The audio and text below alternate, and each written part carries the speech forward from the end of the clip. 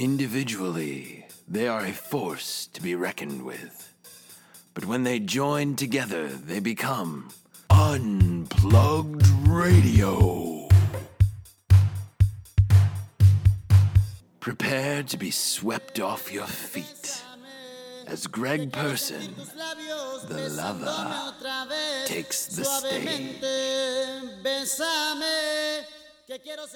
But wait, what illusion is this? It is no trick. It is Jake Hutton, magician, for your viewing pleasure. Look out! The sensational sensei himself, Mike Rossi, warrior, on display. Bow down and grovel at his feet as John Vanas, king, utters his decree. Welcome to another fantastic episode of Unplugged Radio. I'm your host, Greg. I'm your host, John. I'm your host, Mike. The one who sings. That's me. Singing home. Welcome to the musical episode. There it is. Totally unplanned, unscripted. That's right. That's ridiculous. I'm not going to sing the entire time. But what if you did? But what if I did? Didn't you and Peyton play a game one time where you were both going to sing? Sang the entire time. We did. Yep. Oddly enough, I said a lot of words and he didn't say many. Right. I totally embraced it. But he was mostly whistling. Right. Exactly. Yep. Anyway, how y'all doing tonight? Not bad. How about you? Good. Yeah. Busy with life stuff, so it's good to take a break and record an episode of my favorite podcast with your some favorite of my favorite one. people. Oh, There it is. Wow. Yeah, there it is. Right. Laying it out there. Feeling is mutual. So what have you been up to since last we spoke? in the hobby. That's right. Well, John's in on the act. I hobby-wise, like it. yeah, he's right. Hobby-wise, I've doubled the number of games I've played with my new Dwarf Army, which is to say I've now played 2 games. Wow. Feeling like a pro. How did they go? Tell they me went more. well. Tell me more. Yeah. It's a 1995 point list because that's the points value for the upcoming Unplugged GT. Which is the preferred points value of distinguished Kings of War generals everywhere. It is known. It is the best points value. And, That's right. it's got a balance of shooting and melee-oriented units, and it's the first time, really, I've played Kings of War with a significant ranged phase, and it's very nice to have that. It is a little bit one of those things where already in 2 games, like I had the first game I played and turn 1, the shooting was below average and it kind of let me down. And then the second game, the shooting was a little above average and it was amazing. So there are definitely going to be lots of highs and lows of riding that wave. Yeah. The thing about the range phase that I've already learned is like, even when you do kind of tank it, it's like, well, they're not countercharging you. It's not, your units especially don't die necessarily. Opening turns, it's not like I charged you with my big cavalry hammer and I whiffed and now I'm going to die in return. But it can be, definitely making things difficult because you don't have as many units to fight melee, depending on what your opponent's list has. And because of the limited mobility of the army, Right.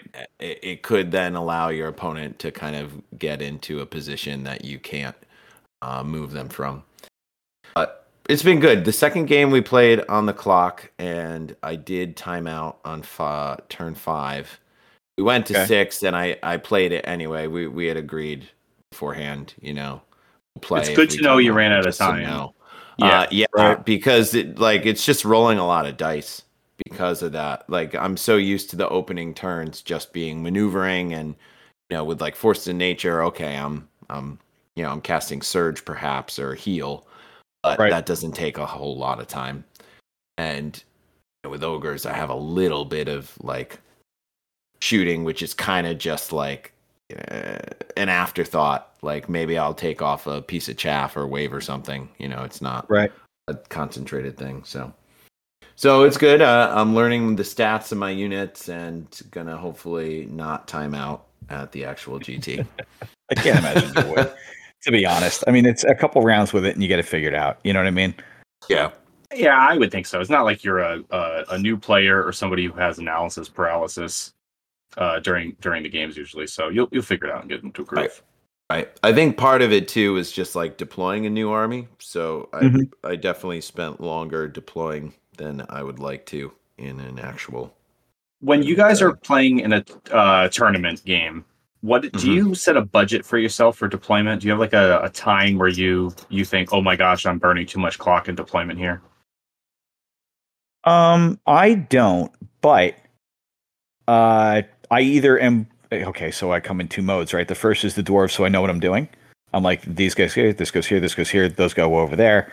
I look at a table and I know kind of what I'm doing with the army, or I'm taking an army I've never used before. I have maybe 3 practice games, and I go, well, we're going to line up and go that way, right? And that's about it. So either way, like there are times, to your point, John, when I will have one unit where I'm like, okay, I got to make a decision on this guy because it'll matter. If I put him in the wrong spot, redeploying this guy is impossible.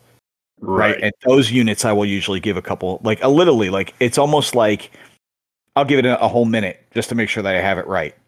You know what I mean? But and it doesn't bother me too much because I play pretty quick once the game starts. So if I have to make a deliberate decision, I would rather think it out in the beginning. You know? Totally. Greg, do you have a similar thought process? To a certain extent. I mean, it's a little tough to say. Like with my ogres and my forces of nature, I've played those enough that like nature is I deploy a refuse flank. I know about halfway through deployment how that's going to go.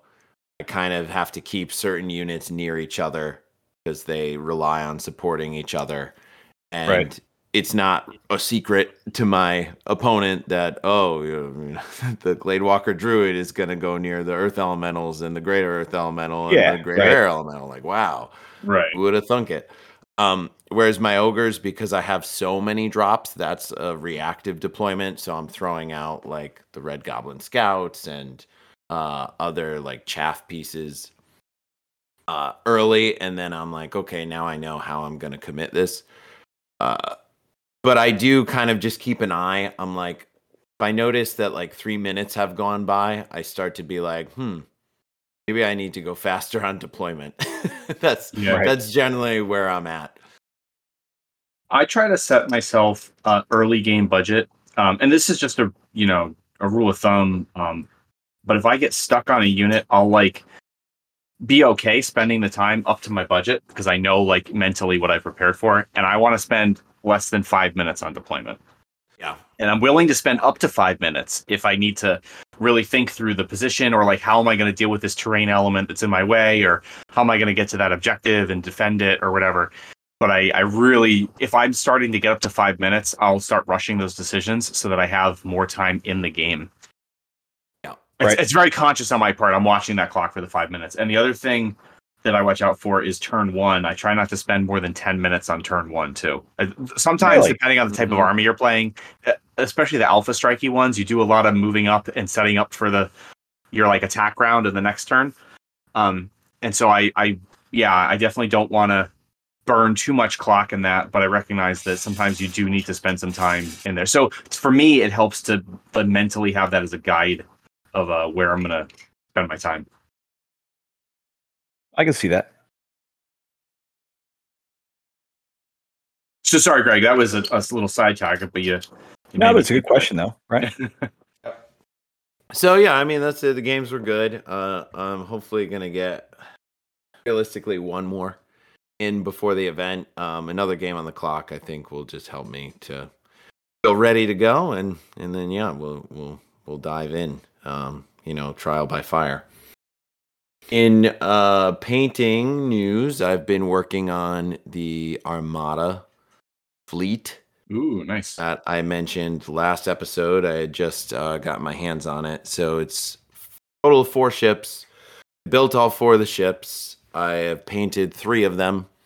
They look good and too. Thank you. I appreciate that. I am gonna be working on the 4th soon enough. I was really excited. These are the Northern Alliance / Varangur Armada fleet. So it's the starter fleet, which has 3 ships, which are I just refer to them as small, medium, large because they are of varying sizes. And then I also picked up extra large. It's called Northern Alliance Busse, I think, Busse. The And that bus. one is gigantic. Bus, yeah. It actually kind of surprised me how big the large and the extra large ships were. I thought, because not having seen these things in person, I thought, oh, the ships are gonna be kind of small. No, these are giant. In the game, they have something like 70, 80 wounds. They're quite large to take out. Yeah, I think they're definitely, the size of the model does definitely directly correlate to its chonkiness on the tabletop. Yeah. Yeah, I think the sculpts are really nice. I was not a happy camper when I was putting the models together, I'll be honest. And I think this might be a problem that's unique to these specific ships. I don't know anything about terminology related to ships, so I can't use the accurate language to describe this. But if you just look at the pictures of them, like the small and the medium ships have 2 sails, and then the large and the extra large ships have 3 sails.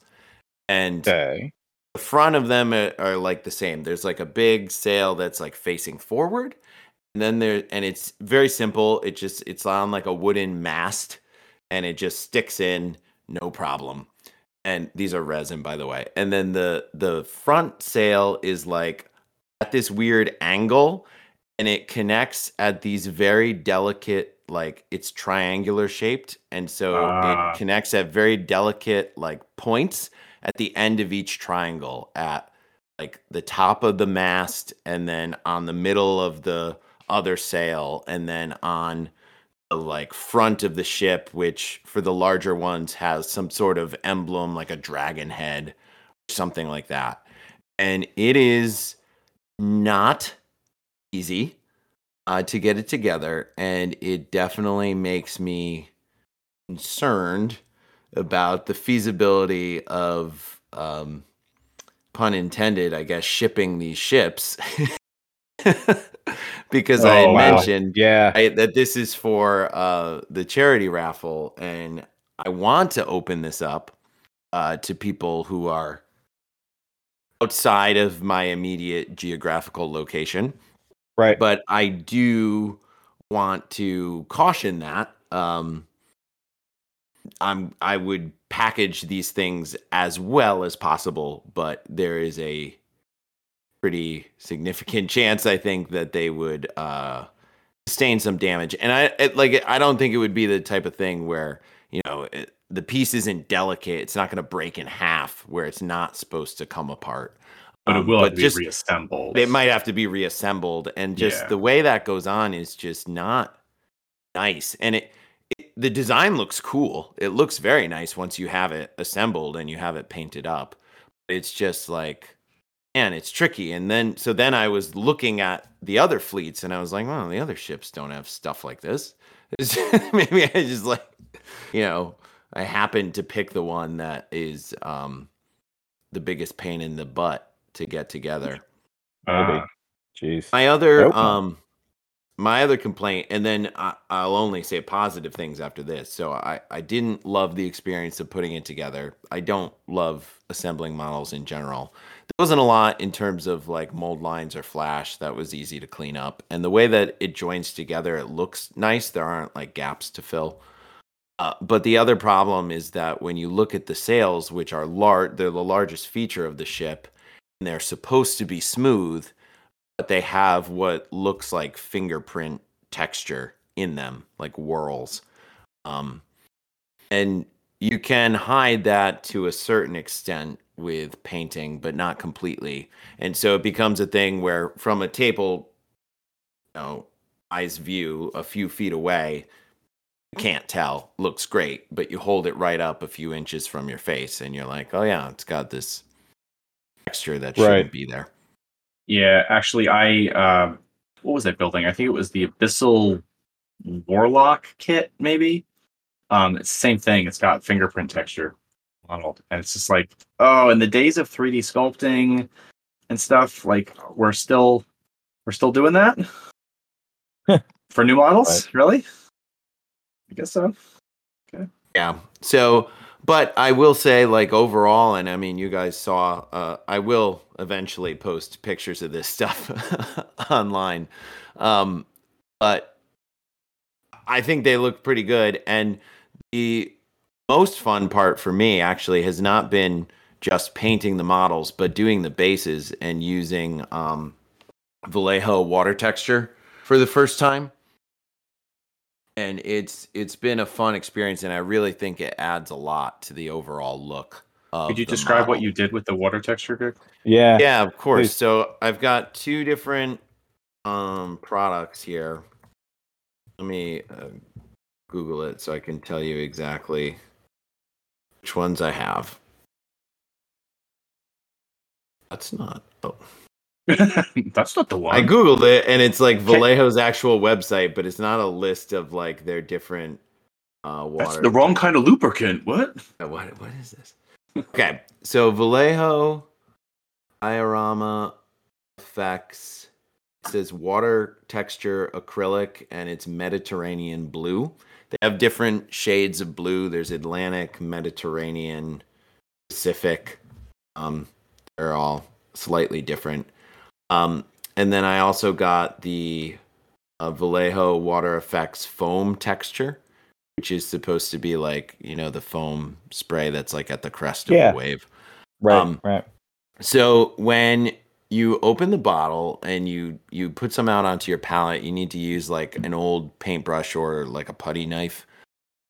It is, it's not watery. It's not runny. It's kind of like, melted Jello. Like it's somewhere between Jello and white glue. And so it has like a pretty long working life, which is nice. It takes up to 24 hours to fully cure, like to dry. So you just kind of, and it's very blue when you take it out, like shockingly blue. But it dries mostly translucent. So you do have to paint the base underneath. So I painted like a darker blue underneath. Did you use just the MDF bases that came with the ships? Yeah, I just used the MDF base that came in the box. Okay. So, that had been primed black, then it's painted blue. The ship is already on it. And I used like my old like Citadel green stuff tool. If you can imagine that, like the side that's more of a blade.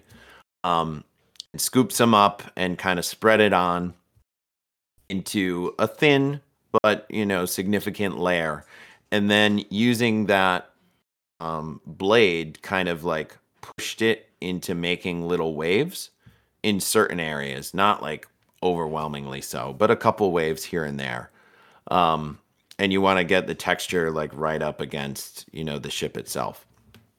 And so then I let that dry, which takes about a day, and it goes from being shockingly blue to being almost completely clear.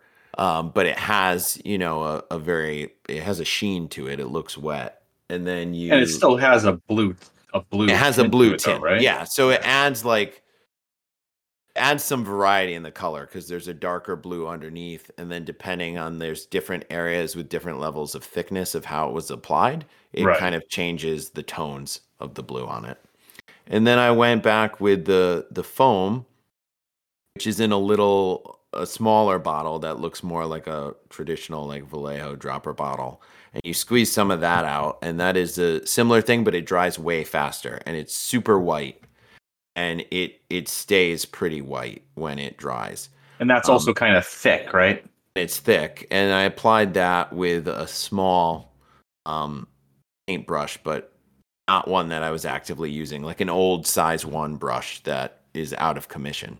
And just kind of like put it on to the crest of waves and kind of put it around the front and the back of the ship, like where it's slicing through the water, essentially. Right, we're just going through the water. Kicking up some spray.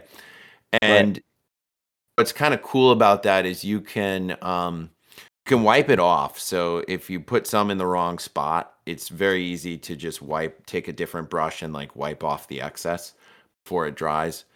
And you can also dilute it a little bit with water and make it less white. So if you wanted to do an area, which I wouldn't on this particular base, but you wanted to do an area that was kind of murky, or there was like a whirlpool kind of effect, you could definitely pull that off. And that dried quickly, like within 15 minutes, I would say. So it was a fun process to experiment with, and I think it definitely adds a lot to the overall look of the miniatures. Did you have to seal it afterwards? Add any varnish or anything like that? Or did you add any varnish? I applied matte varnish to the ships themselves, but I didn't do any varnishing or sealing of the water texture. From what I read, I was reading like a couple different tutorials that people posted online. None of them had mentioned doing that. So okay, cool. Well, I've seen the pictures, and they came out really cool. I think they're great. If you're gonna win the raffle, the charity raffle, I think you'll really enjoy them. And great job with it. Thank you. Absolutely. Yeah, I mean, I am so... One, I love that water effect, period. Right? So I'm super glad that you went for that, right? Because I think it adds so much to like the basing of the ships, you know? Mm-hmm. And two, just I saw those pictures too, and they are really nice. You're doing, as always, man, you did a fantastic job. You know? Thank you. No, Greg, I don't think you've played Armada, but Mike, have you played the actual game? I played it. I've only played it once, sadly. Okay. But I remember loving it. Like I played it, and I was like, I totally can see where this is great. Yeah. I've played a handful of games, and I think it's really fun too. I actually have a fleet on the shelf that I haven't painted yet, but that's it's on my agenda. Sweet. Cool. What have you guys been up to? So I'll go next for hobby because it's relatively quick. I went to the pilgrimage, which was awesome, and I think I got some recordings when I was there. Yeah. Some of the people. And the nice thing at the pilgrimage was cool. We had Jeff Trace and Ken, the Australian master, was there too, and so we ended up, I got a chance to talk to them as well over the weekend, and just they are really good dudes. You know what I mean? Just it was super cool. But did that. I ended up taking the Ewok army, and it performed as poorly as I thought it was gonna. Right. Oops. Yeah, what are you gonna do? But the games were fun, but there's just something about you run in. Sometimes you destroy what you touch, and sometimes you bounce. And when you bounce, the army has no staying power. Did you talk at all about? I don't know if you talked on here about last time what the list was, right? Because it's not. There's actually no Ewok army in Kings of War. Yeah, right. He did. He went over it. Okay. All right. Good. Yep. Talked about it at the last one. It list. It was essentially a herd list, and a lot of tribal spears and guardian brutes. And so it was fun to play, but it was a good way of putting it. It was annoying because I'm used to a certain play style where I expect the dwarves not to kill anything. No problem. I expect it. With this army, I'm like, I'll go in, I'll pop this unit, I'll turn the face, and like every time I would go in and miss it by 2 or 1 or something. And then inevitably the countercharge would just take everything off, even the giant units, right? I mean, the horde of tribal spears with the +1 to hit, it just didn't quite cut the mustard. And once again, I don't know whether that's user error or just something with the army. I mean, I'm sure if I gave that list to Keith Conroy, he'd kill everybody with it, right? I mean, it's comes to me not having enough not enough reps with it too. Yeah. Totally. Yeah, reps matter. Totally do. Right. But anyway, you I saw you bought some new paints too, right? Did you buy some did. Hobby supplies? Got some paints, got some hobby supplies. I'm all set and ready to go. My cheaters came in to the eye doctor today. I'm gonna pick those up. Harry gave me another box of 3D prints for the elementals that I'm doing. So I'm super charged and ready to go. To be honest, yeah, pretty happy. Pretty happy, all things considered. So yeah, I'm feeling good and ready to start some hobby. Anyway, Is and I this also how many Earth Elementals are in that agenda? There is it like 2 hordes worth or 1 horde worth or what? yeah, What's I've got 8 of those, and I've got 12 tree, forest shambler types. Yep. Type minis. Yep. So that's good. And then Cool. yeah, pretty happy with it. The other thing I got going is I have I wrote another article for Dash 28. This one about the last one I did was about like rules questions that came up at one of the local tournaments. Yeah, at Dead of Winter, right? And about how I ruled on them and what the rules say. Yep. And then I was able to get some rules questions that came up at Riddle of Steel, and I was able to talk to Britton Williams about what how he ruled those, which was cool. And then so that's coming out, and those 2 questions had to do with like lightning bolt, cover, and hills and how they work in relation to like where a unit is on the hill. So I find that like those are good rules questions to write about, because if they come up at a tournament, these are the people that nominally know the game the best, right? And so if those are coming up at that juncture, then they're legitimate questions, right? That need to kind of like be figured out. Well, I think if there's a theme, I mean, I read your articles, right? So if there's a theme running through those, I think it's that the answer to the rules question is unfortunately spread across 7 different pages in 6 different sections. So there's never just a clear answer. It's like you have to kind of read in between the lines about how cover versus obstacles versus your movement, and it's never just in one place. And I think that's an organizational issue with the structure of the rules. Totally agree. I think there's totally a missing trick there when it comes to like rules clarity. Right, like cover. Right, like the cover. The cover is a great example. Cover could be covered in one section. What constitutes shooting penalties? Like it should either be all in the penalty section or all in the cover section or all in the movement. I don't know. Like I get it. When you're moving, it says if you moved, you take this penalty. But when I want to go see what my shooting penalties are, I just want them in a list, all in front of me, one spot. Exactly. Could be please, right? Could be please. So yeah, there's some of that, and then, but anyway, that's I totally agree with you. I think that they could be streamlined, right? I'll leave it at that. But anyway, yeah, it's okay. But that's what I've been up to, and then getting ready for trying to put a list together for Unplugged. Getting ready to essentially try an ogre list using some of Russ's, taking one of Russ's armies to the event. So that'll be good. Yeah. How about you, John? What do you got? I've been playing some Kings of War.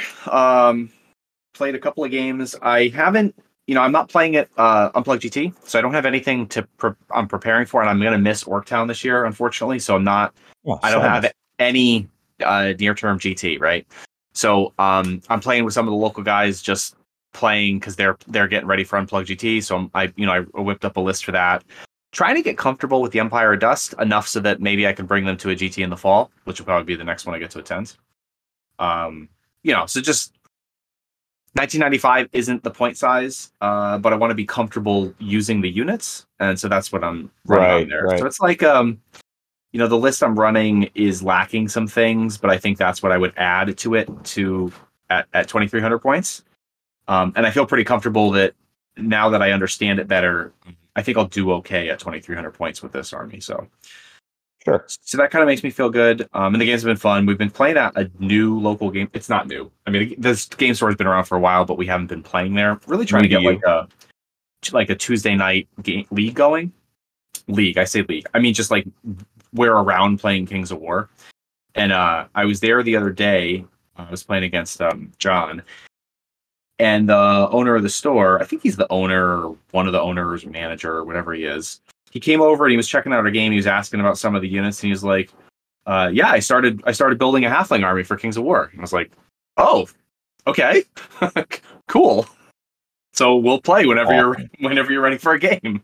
So that was kind of nice. That's actually really cool. It's like Tuesday nights is like their 40K night, but because there's a bunch of people in the store, they see us playing games, come over, check it out, look at the painted models, all that good stuff, and they're like, oh, some people even said, oh, I used to play, back when, or my friend plays or whatever.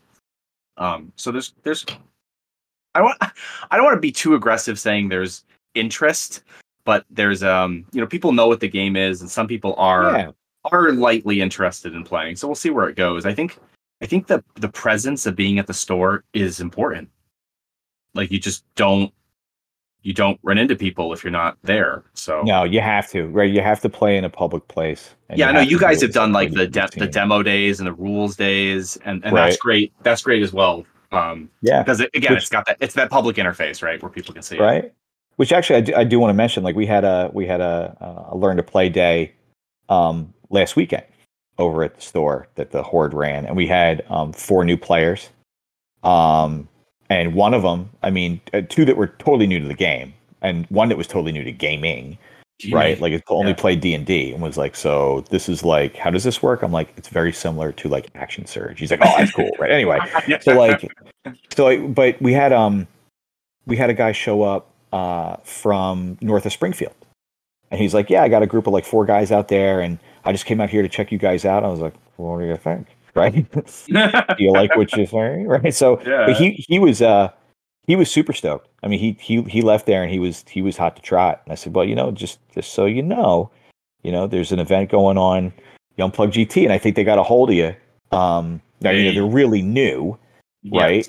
So, they're going to be coming with some unpainted stuff, but. Yeah, they contacted me and they were like, we're new to the game, but we just want to play and like learn to be part of the community and stuff. I was like, all right, bring your unpainted models. Just, I would at a GT level, it's part of what makes a GT, but at the same time, like, I don't want to be an asshole, like, or an elitist about it to the point of like, no, I'd rather not build the community so that I can enforce this rule on you.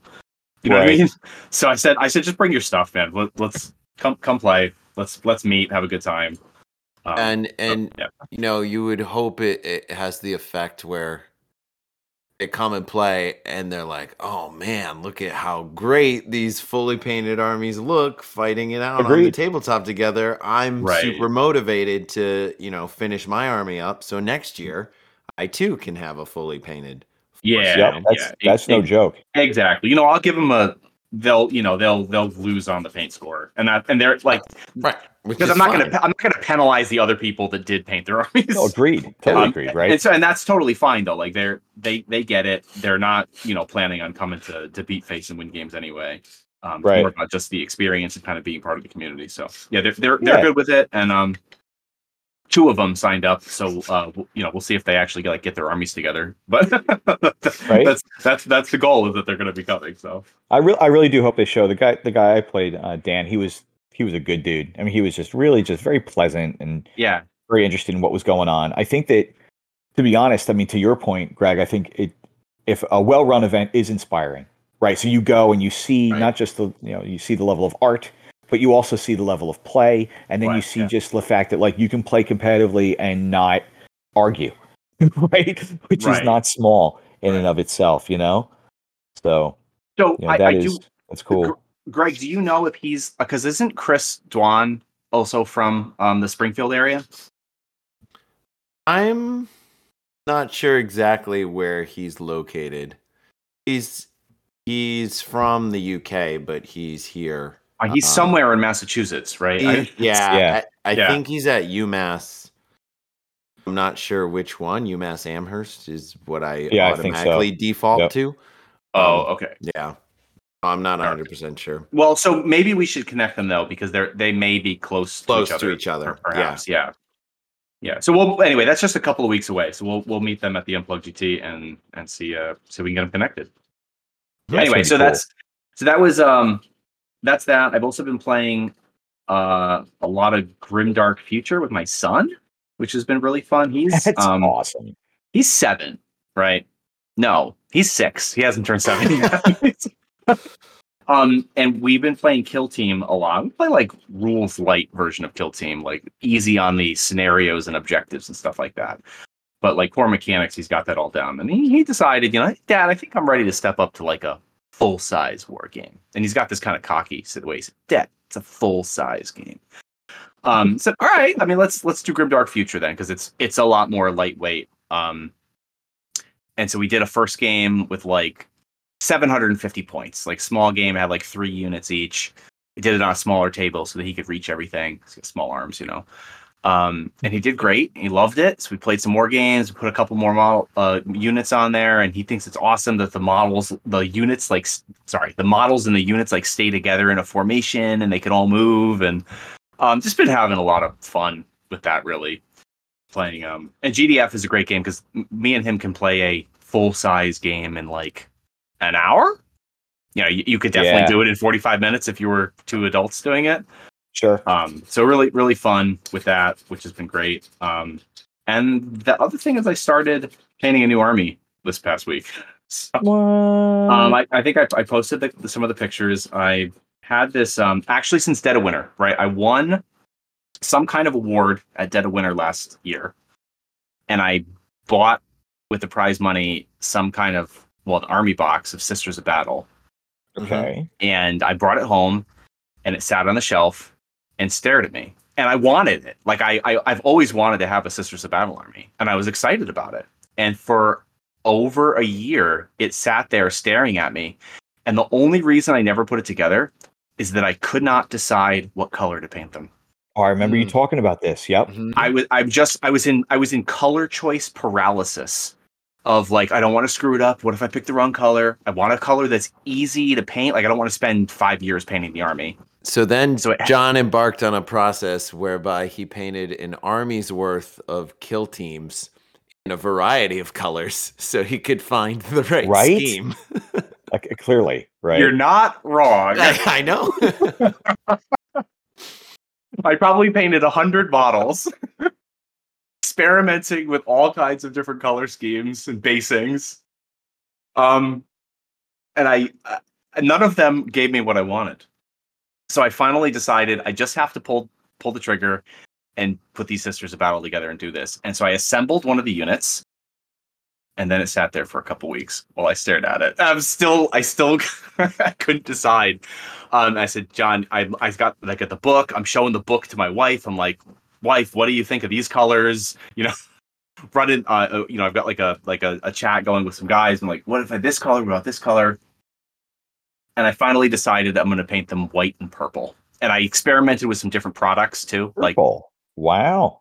Well, white is not a particularly easy color to paint. So I was white's hard, man. Yeah, I know. So I needed a white color that I felt I could pull off at a reasonable pace. So I experimented with a couple of different white paint products. And I ended up going with white armor with purple cloaks. Not all of them have cloaks and not all of them have armor, but that's the general idea of the theme. Sure. And I painted up a character as a test piece. It only took me about 2 hours to paint the model, and it was also experimenting with the colors. I'm like, that's probably took longer than it would have if I was doing it assembly line. And I think it came out pretty. It's not perfect, but I think it came out pretty good enough for me to move forward with the project. And so just last night, I finished the first squad of Sisters, and I'm reasonably happy with the result. I ran into some problems with some of the products I used. I didn't like some of the colors. So like a normal Sister of Battle, it's like a Space Marine kind of, but it's a woman. And so they usually have armor, and then they might have some doodads on them. The unit that I painted, though, they're like initiates. They're not really full Sisters of Battle yet. So not a lot of doodads, but just a lot of armor? No, not a lot of armor, more doodads. Right. Oh, really? So they've only got like shoulder pads. They don't have like full battle armor on. So they have different colors on them, basically, because they're wearing like leather armor more than like the whatever the Space Marine armor is made out of. And I didn't like those colors. I ended up painting their armor like 3 times because I wasn't happy with the way the colors were working. But anyway, I eventually got them done. I think they came out pretty good. And I'm like locked in with this now. So I'm going to start chugging away on this Sisters of Battle army. And that's, cool. I'm happy to finally, like, now that I'm doing it, I'm excited about it, and I'm not dreading that. What if I make the wrong color choice? So Makes a difference. And purple and white, like I wanted it to be a striking color scheme, and it is. It stands out that's for sure. that's cool. Absolutely. I mean, white, like you said, is hard, but it catches the eye when it's done really well. It sure does. And then that purple is a nice contrast color. Absolutely. Because I think I've tried doing purple on some undead and dark elves that I had painted years ago, and one of the things that I found is that even let's say bone with a wash on it is too dark in contrast to the purple, and it just doesn't. It's got to be really bright enough. Yeah, seriously. Yeah, right. It does. It really does. The one thing I'm worried about for this army is when I have to paint the tanks, because the armor on an individual model being white is like, it's fine. I can totally manage that. A tank with big white armor panels, I'm a little uncertain how that's going to work. You got to break it up, I think, with some like battle damage. Or weathering effects of some sort. Battle damage, weathering, bullet holes. Yeah, maybe, or just paint the tanks a different color. Or I'm actually worried about like playing games with them and them getting dirty, like looking like they have fingerprints on them and stuff. Yeah, it's like white sneakers. Yeah, right? White sneakers, right? Is that like? Are those tanks aren't on bases? They're not on bases. It's so weird to me. Yeah, I'm like, why would you touch the model? Pick it up by the base. But I'm like, wait, there isn't a base. Nope. You could put it on base. Someone who doesn't play any of the sci-fi games, that is so strange. Yeah, it's so foreign feeling. Yeah. So we'll see. When it comes time to build the tanks, I may have to rethink that. But a lot of the army is infantry, so it won't be. I could even just not take tanks in the army that I'm building. Sure. Right. Makes sense. So that's me. I've been pretty busy actually, and it's kind of some exciting projects. I'm also working on the Unplugged GT, so I started making the maps, started building the trophies, managing the registration list, and just trying to get everything kind of sorted out for that because we're only 3 weeks away from the Unplugged GT now. Right. So I have a little bit of work to do ahead of me. Super excited. So how about we take a quick break here, and as Mike alluded to, he did 3 recordings at the pilgrimage. So we're going to plug in one of those recordings now, and then we will catch you on the other side. All right. Cool. Excellent. And it's Friday night, and I am Mike, and here is Alex Chavez. And here is also Jake. Get the out of here, Jake Cherapika. Hello, my man. Hey, how's it going, man? It's going great. I gave you a long, awkward hug. It was fantastic when I saw you. I haven't seen you face to face in a while. It's maybe for you. Got a low bar of hugs. There it is, exactly right. So I am happy to. I'm blessed to be surrounded by such fantastic gentlemen. I have a couple questions for you. I do want to talk a little catching up on the podcast. First things first. Yes. The keys. The door's unlocked. Car's unlocked, my man. So, first things first. How are things down in your necks of the woods? I do have one thing I want to talk about at the end. I have a bone to pick with both of you. Okay. And mostly it's my fault, but there's neither here nor there. So, how are things in your neck of the woods? How's Kings of War back home? They're going pretty good in the Baltimore area. We have a club, the Mid-Atlantic Irregulars, which technically was formed like 2 years ago, but this is the first year we've really tried to like get more organized. Right. We've started doing monthly meetups and have about 10 or so people showing up for that. Mm-hmm. And the club has a bunch of mostly like faces you recognize: Dice Dad Steve, my buddy Ed, Chris Fisher, Thomas, a bunch of different people that people know. But then a couple new people. My brother got involved. Love it. And is like fully hooked, and he's very gung-ho to try to get like new people in, so we've been like scheming on how to do that. So. That's awesome. See, it's funny, you get a little bit of that enthusiasm and it's infectious, right? You're like, okay, well now I'm going to be engaged in getting people in here too. Yeah, and he's a professional sports coach, so he recruits like athletes for community college sports, and so like he's just like, this is how I do this, and this, and this, and we should do that for this. And I was like, I don't know if that works. Shut the fuck up, we're doing it. Right, like, okay. Right, the skills translate, don't get in the way. Watch the magic, right? That's not fair, really. Like we don't have professional coaches and shit. We just like, hey, who's free for game Friday night? We're like, all right, we'll get it going. I guess we'll play then, right? Yeah, exactly. I mean, we're kind of in the basement gaming phase, so it's like, oh, hey, let's play Friday, play Saturday, but I still get about 2 to 3 games a month, I'd say, like roughly. So sure, that's a good month of Kings of War for me. It's not bad. Right? Yeah, I think it's good. Yeah. All right, so you guys are in different spots. You have a central game store where you can you can get everybody together monthly, recruit new players, have a little visibility for the games, right? We're lucky. The Baltimore area has like 4 stores that we could pick from, and so we picked the one that was most centrally located / had the best selection of like game tables that wasn't an hour away. Right. Our favorite store was in the area that I grew up, which is about an hour and 10 minutes from where I live now, which was just too far to drive when we're passing 2 stores on the way. So we picked another store. It's called Titan Games. It's a great store. They're primarily miniature war gamers. They mostly do like 40K, Infinity, Malifaux. Sounds so right. We bring our own terrain, but they have a big 9th age group there.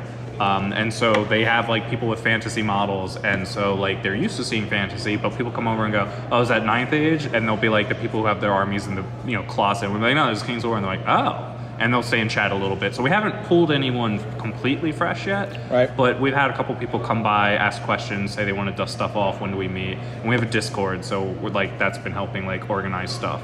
That's cool. That's super cool. It is cool. Yeah, we have a couple of 9th age players too that switched over last year. I know the game went through a lot of changes, so it's kind of I think people looking for options and alternatives.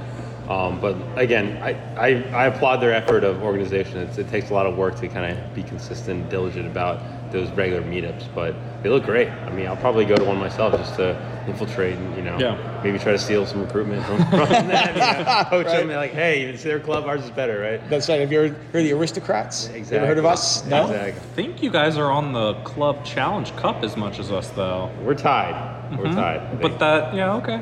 We're 2-2. We each have 2 on there. Now, Jake, your club currently has the cup. Yes. They do.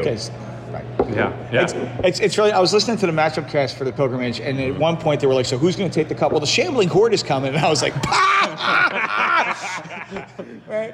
That is cute. That is cute. Only if you did top 5, and because there's 5, right? And don't let it's only way. No. Right? Next year will come 10. The top 10. That's it. Everyone else gets frozen out. Well, the advantage of having 5 people is that you can have, let's say you get last place in the tournament, it doesn't matter. You have more people to come there in it is. That's exactly the point. So not that's going to happen, obviously, but, we're usually limited. Like, we have, like, maybe 3 to 4. Like, we're, like, right at the cusp of, like, what's a cutoff. So, like, if one person doesn't do well, it's like, oh, shit, that's, you're out of running. I think we have 7 here. 7? That's crazy. That's bananas. 2 of our heavy hitters aren't here. Joey and Ed aren't coming this weekend, unfortunately. So I think our cup chances are probably slimmer than they have been in the past. But we'll see. Steve is still very good. His goblin list does like mean things to people. So it does. Yeah. We're just going to ride his coattails to victory. So the cup is a cool thing. I do think the cup is the coolest thing that we introduced to our scene last year. For those that don't know, does everyone know what that is? Yeah, you might as well talk about it. Yeah. So last year we started something called the Cornwall Cup, which is something that travels tournament to tournament, and it's up to the TO to determine the criteria. But the idea is that whatever club has X amount of players, let's say 3, for example, the top 3 scores for that club end up competing to see who has the highest, and the highest gets to win the trophy. They can take it home, they get a little placard, they put it on the trophy, very much like the Stanley Cup hockey style. So it's been a lot of fun. I think it's very competitive. There's 3 different clubs on it, I want to say, and a couple. I think we're on it twice. Yeah. Some are more than others. Some are only on there once. We take pictures posing with it. Of course. Exactly. I know we had like Mike. We still haven't taken the picture of me watching anime with the cup yet. Oh yeah, you didn't get to do that. You have to blur out the screen, the anime you watch, right? There's so pixelated. It's weird. Right? There's been some fun photos. I mean, I think Steve took one on the beach. Yeah, took it to the beach. He's got all his kids like, hey kids, move your shit over. It's gonna be like in the car, like what hilarious. Like what is happening? Yeah, exactly. Right? I mean, I remember Mike has his kid like carrying it around. He's like at least 3 or 4 riding around. Yeah, riding around. Yep. Yeah, that's pretty awesome. Yeah. Yep. So it's fun. It's been a lot of fun. So that was Bart who introduced that concept, right? Yeah, Bart rules. By the way, if you don't know who Bart Kohler is, you should, because he's awesome. He did. He put it together and it looks great. I think I don't know how many slots. We're eventually going to like need to build another tier of the trophy, Sure. right? Like As you that'd do. be Clear fun. off and put it like the Orin thing. Clear somewhere. off. Clear off, please. We're gonna Be build it up talking for 5 about years later. exactly I was right. worried because if we clear the current aristocrat wins, each won't get time, any more, yeah. each time the aristocrats lose a player at a GT, and they keep having to be like, "You're an aristocrat this weekend." See, well, that's the problem with being so select with the people that you let in your club. We just let anybody in, buddy. Oh yeah, our Like, requirements it's- are come to an event and represent us at the event. Right. Our requirements are: you have a pulse and here's a shirt. Done. You Let's need go. a painted army too. Right. Well, So you can go to an event, right? Sad, Yeah, right. yeah. Well, so. That is a tough challenge, right? I mean, one thing I'll say that's cool is just kind of switch topics, but I saw a lot of new players even at this event. Yeah. Which is something that I'm really happy to see, that we still get new players every GT. Nerdhammer 2, we had a slew of new players that are like, hey, these are names I don't recognize. That's awesome. So Yeah, it is pretty great. I'm right? happy to see that overall. Like that's one thing I think is healthy and good about our scene right now. So. Right. I think the Mid Atlantic is totally crushing it when it comes to just building up. Right. I'm very impressed.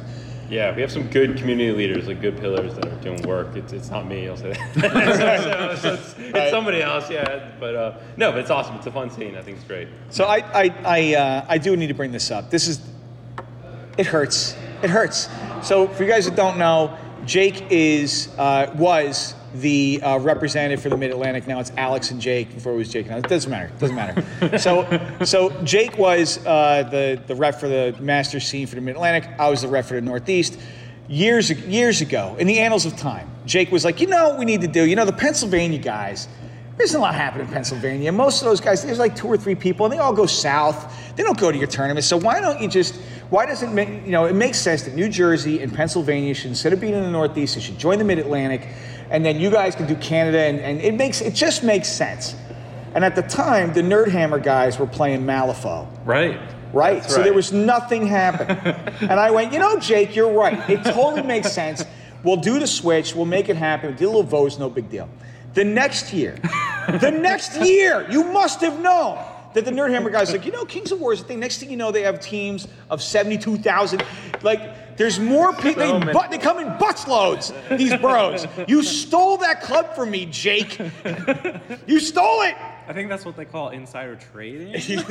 No, it's. I had insider knowledge and I made some trades. I'm gonna kick you as hard as I can. I trained for years to kick you, just so you know. And I did it to myself, right? I did it to myself. What great schemers do though is they convince you that the choice was your own. The call is coming from inside your house, right? Well, did you ever think about this? What if they started because they switched? No, that's not true though. Yeah, but you're acting New like management. They're like, you know what? You're acting that like guy's gone. You're acting like you guys are inspirational. Cut the shit, right? Stop. You just said like you actually were rolling your eyes like I don't know who's running this fucking joint. I got a right? spreadsheet. I'm not engaged. I got a spreadsheet. I got a spreadsheet. My spreadsheet's been there for years. That's it. Right. The spreadsheet predates you being in charge of the region. Yeah, it does. That's right. I actually think someone was like, "You had a spreadsheet, Mike. Can I borrow it?" I was like, "Yeah, totally. Go ahead and change it." And meanwhile, you're like, "Paint scores are for suckers." Yeah, done. I made modifications to your spreadsheet. No, our spreadsheet is legit. Okay, I'll tell you right now. You will not question the Yeah, spreadsheet. you're not talking shit on the spreadsheet. Right. But no, you're right. Pennsylvania is massive. I mean, It's massive. It's honestly, massive. it could be its It own region. exploded. Yeah, it could be its own it's region. so like, good. Legitimately, like It's so legit. There's so many players in this Right. area. It is There's so fucking legit. Great players. But that's what happens, Right. right? Yeah. You get an energized group of like 8 to 10 people, right? Right. And then they just get a couple more people, and then just snowballs, right? Like, Well, that's it, You right? start like you get Absolutely. the interest. They hit people that see momentum it, for right. sure. The game, the club and the game has a gravity. Right. I play the game that other people play. Right. I think a lot of people are playing. To be honest, I think a lot of people are playing 40K these days out of inertia. Because it's You know what I mean? It's like this is the Right. thing, right? But meanwhile, it's like, dude, if you're at the store and every time you go there, it's 2 bros are playing Kings of War, you're like, this is a legitimate game. Yeah. And Right, the other legit. thing is too, I think like the Nerdhammer guys talk about this on this podcast, on their podcast. Right. They said like it's really nice having a chat where you can chat with other people playing it perpetually, and it's like a club chat. So rather than just throwing it into like Fanatics or somewhere where it gets buried, it's No, it like makes a big focused difference. People. Yep, absolutely. And you're also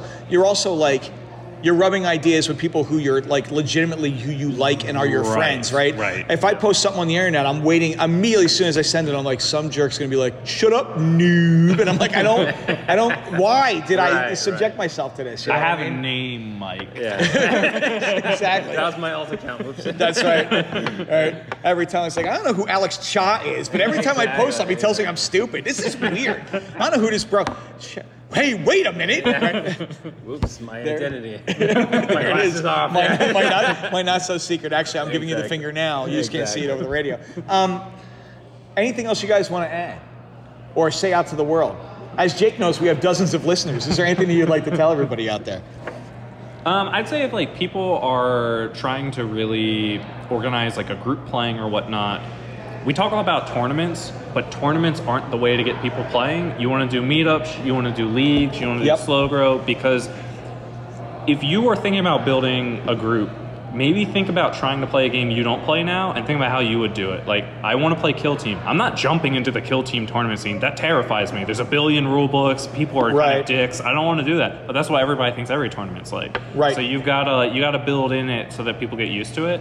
And then Ambush is such a great rule set to get people in. The only thing I'd say is 3x3 tables are stupid. You should play on 4x4. You play 4x4. Because then it gets you ready for the game too. Agreed. But right. yeah, don't do tournaments to recruit players. Do tournaments to reward players already playing. I agree. I think Ambush has sort of done a good job of being the introductory level. Making the game accessible. Yeah, accessible. It's like, hey, you don't have to paint a 2,300 point army. Right. Bring 3 units and you have an army. So I think that works. Yeah, I mean, I think it's a cool season. I'm more excited to see kind of what armies are going to develop here. I think we're kind of not just now getting the swing of the new meta, so to speak. Right. I'm kind of excited to see how that goes. I have a couple armies I've been kind of cooking. I'm playing some dwarves. You're not playing dwarves. Not this time. Things are crazy. So things are weird. Exactly. So I'm excited to see what. This is the event happens. Rossi wins. Yeah. Not even close. Not even close. I feel like this time last year, one thing is like everyone was like Night Stalkers, Glade Stalkers. Yeah. That was like if the you didn't two. stalk something, then what were you doing? Exactly. Right? Exactly. You were one of those two, right? Yeah. That was like the thing, right? Yep. And like everyone knew it, and it was like a year of that. Like, welcome to hell. We're gonna be here for a year of this, and that's it. And this year, I don't know. Like, what's good? I have some ideas. I think Forces of Nature seem rather good. Okay. Right. Yeah, I mean, you're probably right. I am right. What about, so are goblins? I mean, Night Stalkers should still be good. I mean, you can I don't see think they were some nerfed into elves. oblivion. So I think there's more conversation around that, and I think that's interesting to me. I love it from sort of a meta perspective. I like to see where the hell this goes. I don't know who's going to win this weekend. I have no idea.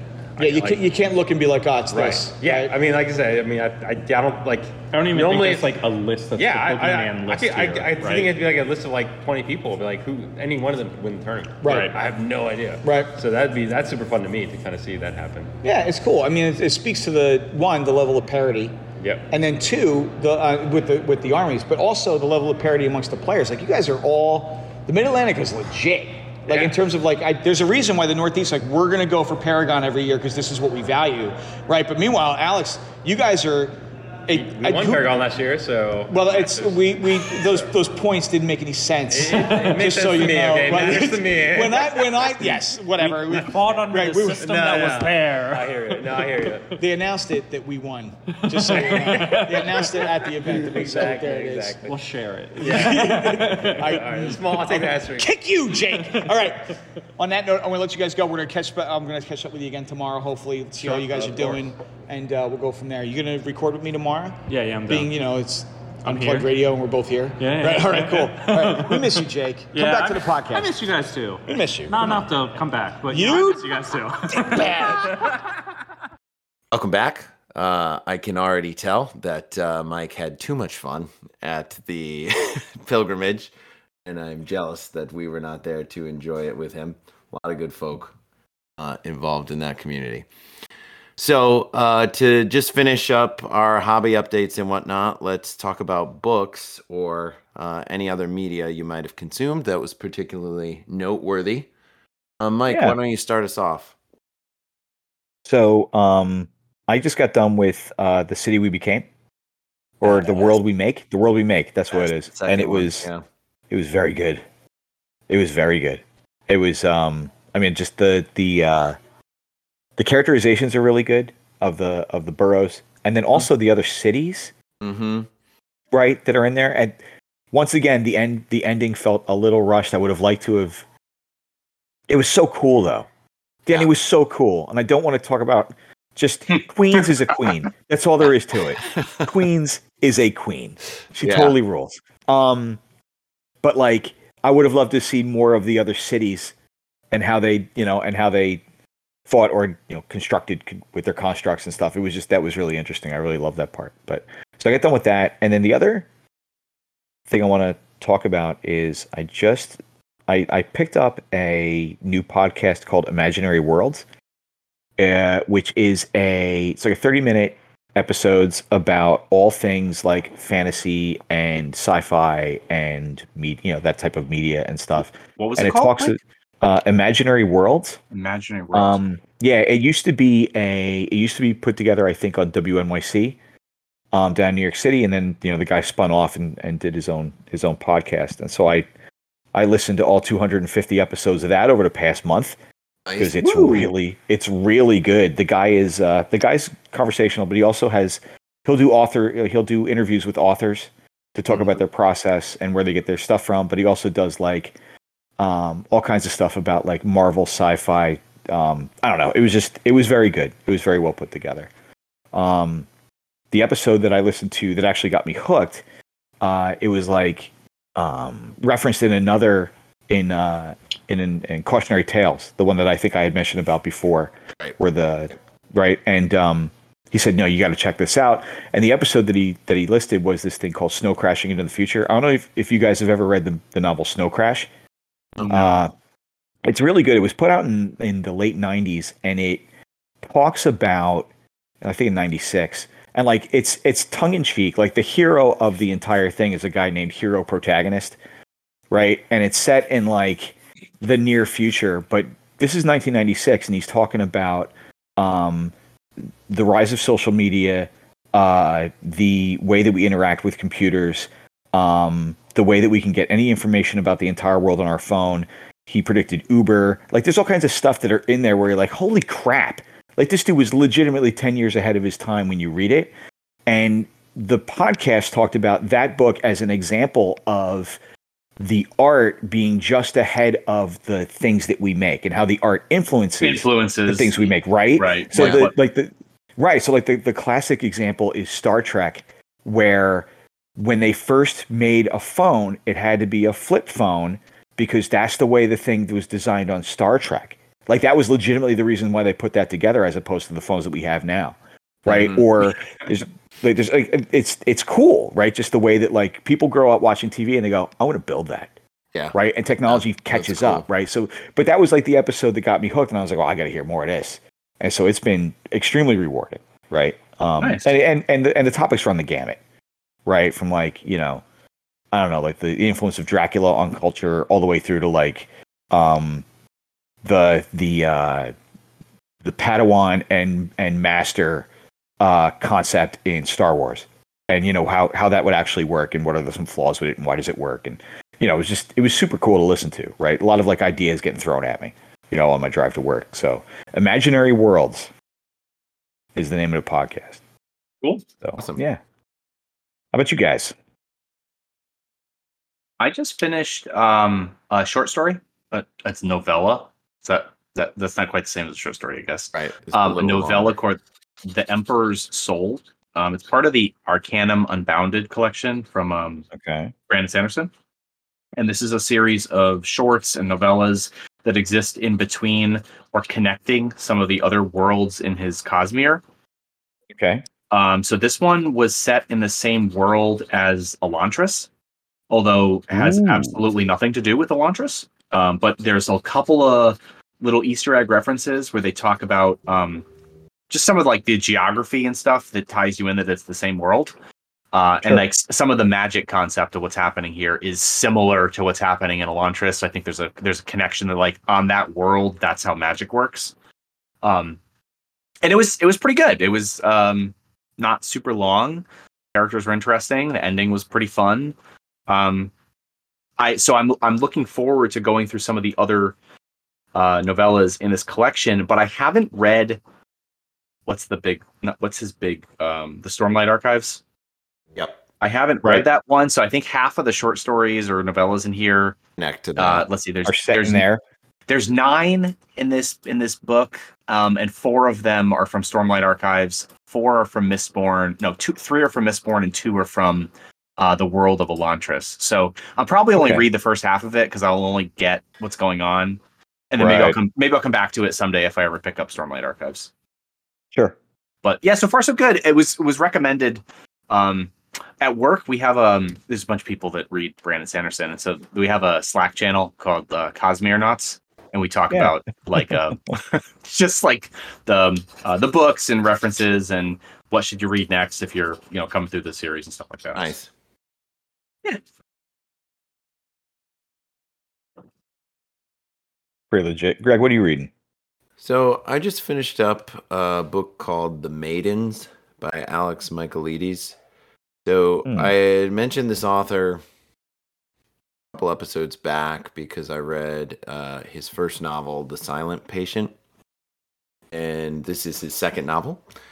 And if you remember a little bit, The Silent Patient set in the UK, and it's like a mystery thriller kind of suspense thing about a patient at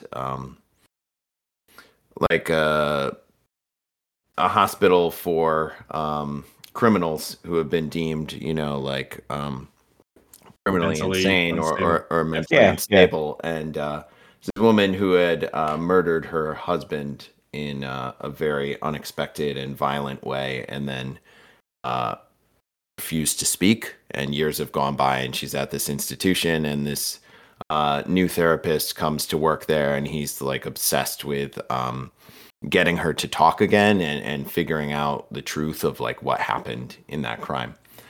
So this book is also a psychological thriller mystery.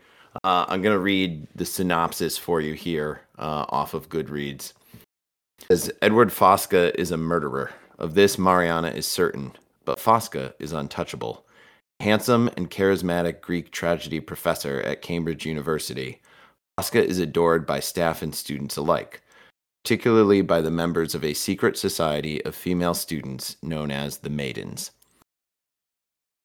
The brilliant but troubled group therapist who becomes fixated on the Maidens when one member, a friend of her niece, Zoe, is found murdered in Cambridge. So it's kind of interesting that like the one of the main characters again is a therapist. Even though from what I can tell, Alex Michaelides himself has no background in therapy or psychology, but it's interesting. It was really good. So the author grew up, I think, in the UK, but he was born in, his profile is here. He was born and raised in Cyprus, and then he went to school in at Cambridge University. So his first book has a lot of references to Greek tragedies, and this book is even more like clearly like a modern telling of a Greek tragedy. And there's lots of references to it. And even if you're someone who is not super well versed in Greek tragedies like myself, it will be like connections will be made for you, and you can do a little more research on your own. There's also a lot of connections to like British literature and poetry. So as I was reading this, I was kind of like between chapters pausing to go do a little research to be like, oh, what was that reference? What's this? Which is cool. I enjoyed the book. Overall, I don't think it was quite as strong of a narrative as the first one, The Silent Patient. But it is interesting that it's obviously it's not a sequel, but there are a few characters from Silent Patient that appear in The Maidens, not as main characters, but as like, kind of tertiary.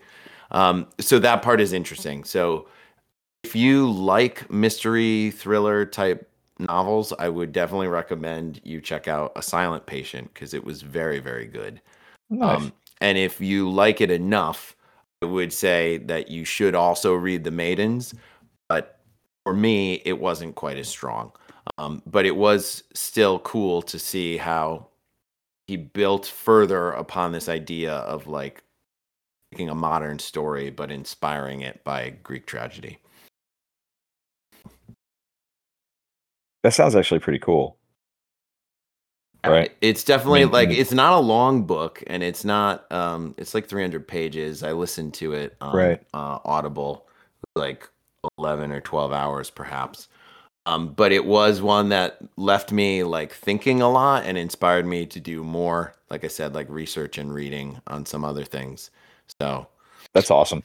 Right. You're like, kind of like you read something and you're like, I think that means something else. Let me go figure out what that was talking about. Exactly. Yeah. And that novel just came out, I think, within like the last year and a half. So I'm definitely gonna keep my pulse on anything else that Alex Michaelides puts out. I will continue to read. Cool. Awesome. Cool. So we're gonna go for another quick break, and you are gonna hear a second round of recording from Mr. Rossi at the Pilgrimage, and then we'll be back to talk about our main topic, the upcoming Unplugged Grand Tournament. Drum roll, please. Unplugged GT. Gotta bring some singing back. Yes, that's right. We lost the plot here. Microphone check 1, 2. What is this? It works. Awesome.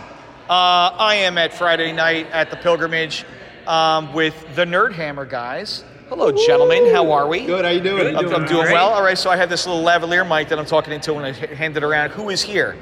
Dale Motley. Rob, the okayest player in the world. Eric Schaefer. And Alan Biener. The not okayest player. Yeah, exactly. Right. The Ska King, a.k.a. That's right. Ska King. That's right. So I want to highlight a little thing. So Dale doesn't have a nickname except for, the despoiler of the Dead of Winter. Came north, took all the new giant of the Northeast. There it is. Just kidding. Look at that. He's like, I totally smashed it. I didn't mean it. I'm sorry, guys. You're wrong. I have a nickname. Yeah, exactly. It is Big D. It's Big D. Also Trash Hoagie, but Trash Hoagie. Yeah, there's a little backstory to that. Yeah, there must be. Yeah. Right? Do you want to share it or no? No, it's kind. No, we'll just let a little lie there. We'll let it lie there. No, he eats hoagies from the trash. So for Nerd Hammer GT, Rob bought a bunch of hoagies as our lunch. So, after a couple of Beast Lights, it was like 1 o'clock or 12 o'clock, 1 o'clock in the morning. Rob, are any of those subs still available? He's like, they're in the trash. Okay. Go grab some. Oh, that is awkward. But they were fully wrapped. Yeah, they were fully wrapped in plastic. And they were still in his defense. Justin Lingle just rolled up. There it is. Yes, come in. Join the circle. There it is. No, what's going on? Has arrived. Is that you? That's me. Because I don't think that's you. Right? I didn't We're just talking about the fact that it was all of you guys except for you. Hey, there's gotta be that one guy, right? The one guy that helps everyone else get better. That's right. There it is. Springboard. That's Springboard over here. So, Springboard everybody. I springboard him in the first at Mountaineer. I springboard him in the first at Dead of Winter. That's Springboard. That's definitely your new. This is as discursive as I thought it was going to be. All right, so hold on. All right, so getting back to Trash Hoagie. No, right, exactly. So, where were we? So you guys, I have noticed. So I was making a comment before I had to drive down. I said, I've noticed that. Okay, so we're coming down from the Northeast. We have a meta that's not very good. I was looking at the lists that are here, and I was like, wow. One, they're all really good. Everybody from the Mid-Atlantic, no one's bringing anything soft. And two, everyone's kind of bringing, I hate to say it, the same thing. So if you're playing Forces of Nature, which is what, 5 of the lists at the right are Forces of Nature, 6, 5 are dwarves, 4 of the dwarf lists are very similar, 5 of the Forces of Nature lists are very similar, right? Is this like because you guys are all like, one, you guys are very good. You're very competitive. Yes. But there's also a lot of cross-pollination amongst the different clubs. You guys are talking all the time, right? Yeah. So is this what causes the, dare I say, the groupthink amongst everyone? Or is the game so obvious? Or is the game so obvious that, like, if I take Force of Nature, this is why I should take? What happens when you get smashed by it, and then you're like, fuck. No. Here's my theory. So first it was Griff with Sylvankin, right? And then I was playing Twilightkin. So to counter Griff, I played Forces of Nature Regen. So if you look, over the triple air elementals, right? There's a lot of good regen, and you could take on shooting. Like I could hide in the woods and heal. Yeah, like I could hide in the woods, take on that, and now the stars are the triple greater air elemental. Sure, it's an obvious. So like, and that's what I think a lot of people are drawn to now. But now in the Glade Walker Druid. And now you'll see something develop to counter that. Okay. Which I think is where you're seeing Defense 6 come in. Yeah, like the dwarves. Now the dwarves are... Right. I think that's a good counter. I was a year late with that, but so, you know. Dale's been playing dwarves now for a while too, and then that was his... he's always been at the top table though, like close to it. Sure. And like that was finally got his win in there. So That's Faber Ironheart. I had to get out of the Mid-Atlantic to get my wins. Well, you gotta head up north, chump bash. It happens. It is what it is. We right? have a Nerdhammer battle every GT, like round 4. Yeah, Nerdhammer versus Nerdhammer to see who moves on to compete for the gold. Yeah. Sounds legit. That was last year, Griff versus myself here, Twilight King versus Sylvan King. We have the Shambling Horde does something very similar at round 4, down at the bottom. Who's going to be at the bottom?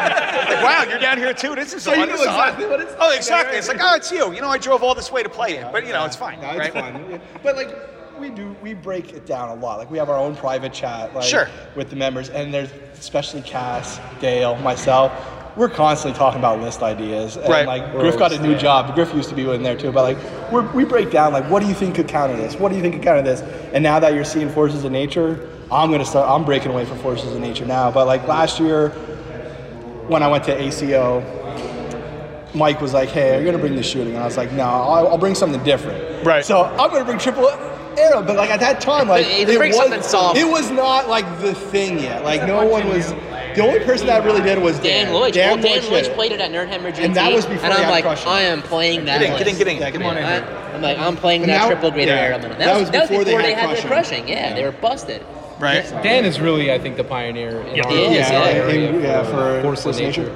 Sure. I mean, he's been playing it for a while. That makes a big difference. Yeah, you know? Sure. Well, he didn't play it that long. You know, I think he only played it at one GT, but he had it undercover for a while. He's like Brad was talking him up. Brad Winslow is like he's a killer. Yeah, he's not showing this to anybody. Right. He showed up to Nerdhammer GT. I don't think he didn't. No, Griff won it. But he played it down here. Yeah, he got best general. That's right. He played it down here, and I think might even got like third or second. Like he was doing really good with it. I think something weird happened where he submitted the wrong list by accident and realized it like 3 games later or something. Yeah. So it kind of hurt him a little bit. It's coming out. I mean, that's now it's known now. So now you move on to the next thing. Like what counters Forces of Nature, and then dwarves. Above all, I think it might. You got to get games. You got to play over and over again. I haven't had a single matchup with the triple greater airs that I felt like was hard for me until I played Dale. With the dwarves. The dwarves are just a solid counter. I actually think that the scenario for the last round of Dead of Winter, because it was a kill-based scenario, led to that too. If you were playing unit count, it certainly did. Yeah, unit count. He had me by 7 units, scoring units. Right, so he's up by 7 already. Now you're in trouble. Yeah, right. no choice it but to wasn't move even across as much the as table. that. Is there was no. So my Achilles heel is my speed. There was no incentive for me to move. No, so I had the shooting. You were winning to start, and there you go. Yeah. Right. He had to come get me where I have the shooting to.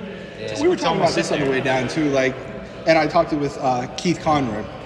I love that in this game though. If you pick an army that you want to play and you really break it down and you optimize what you want to play, every list I think or every army has something that is viable. Oh, absolutely. Like you could play something like. That's one of my favorite parts about this game. Yeah. You can field an army if you play your reps and build a list. You can come to a tournament. Rob's going to win this with orcs. Yeah. Rob's going to win this with orcs. Here comes the orcs. Future is green. Everyone knows, right? So I'm going to ask another question. So the pilgrimage is known for, at least the Mid-Atlantic is known for having the Cornwall Cup. Yes. Right. So any club can come in and try to get their name on that, just like the Stanley Cup. Except for I don't know what you guys do with it. It's gross, right? But so the question is, so who is the owner of the cup right now? Dignified ceremony. I don't know what you're talking about. The Mid-Atlantic Irregulars on it right now. Okay, gotcha. Mid-Atlantic Irregulars won it at Nerdhammer GT. Okay, so are you guys, I'm certain have plans to take it back. Oh yeah, we want to.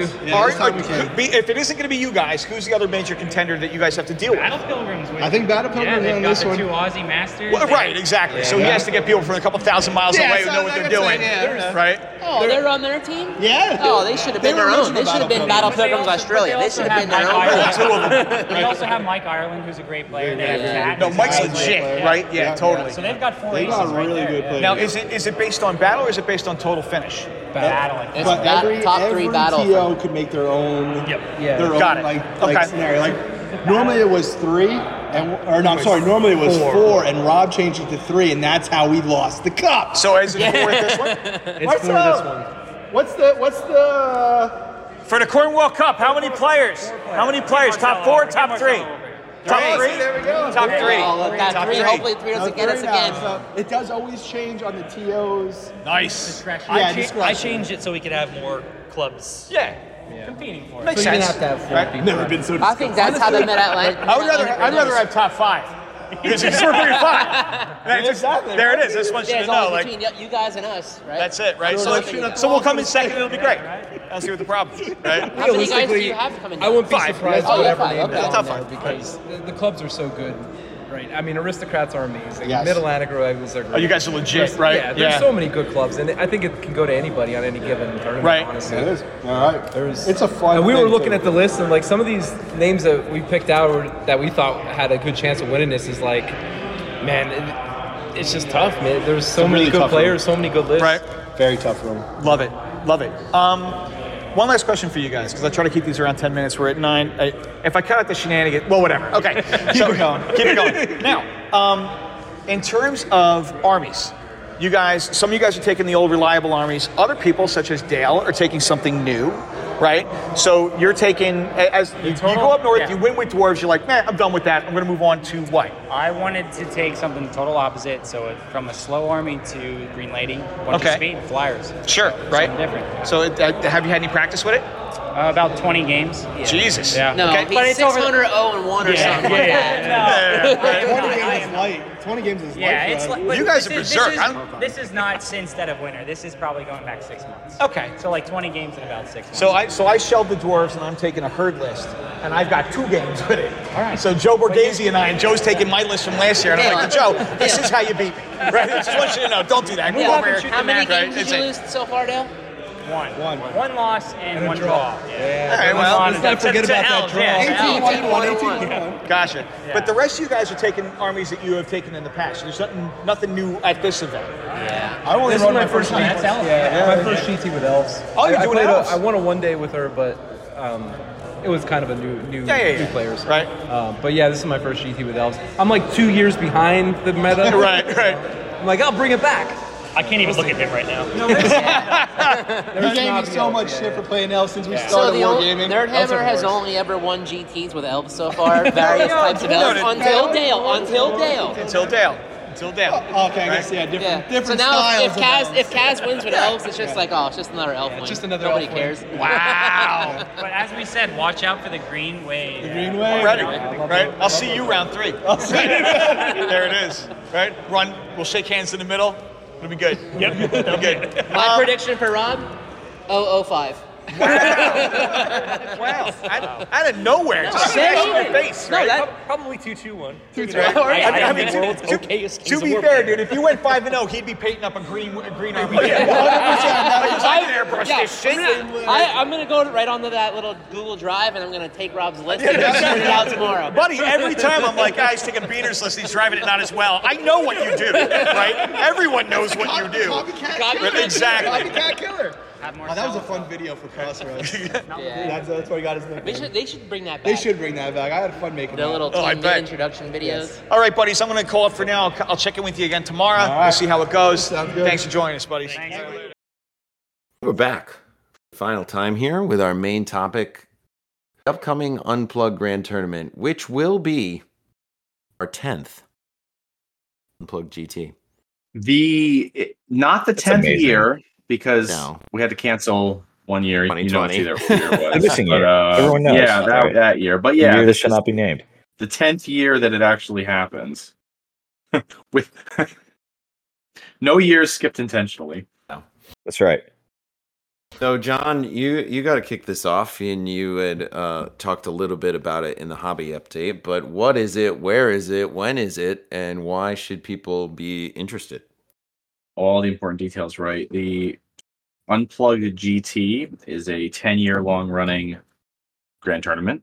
Wasn't always Kings of War, but it has been since 2016, maybe? Yeah, 2016? Right. Yeah. Sounds right. Something like that. Yeah, buddy.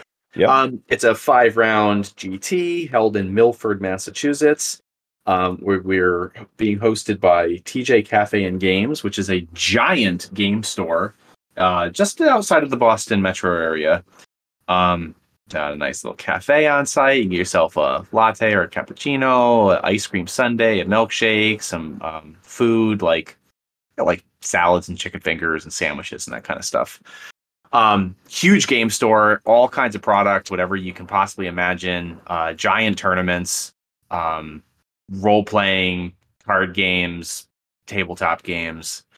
So that's where we're being hosted.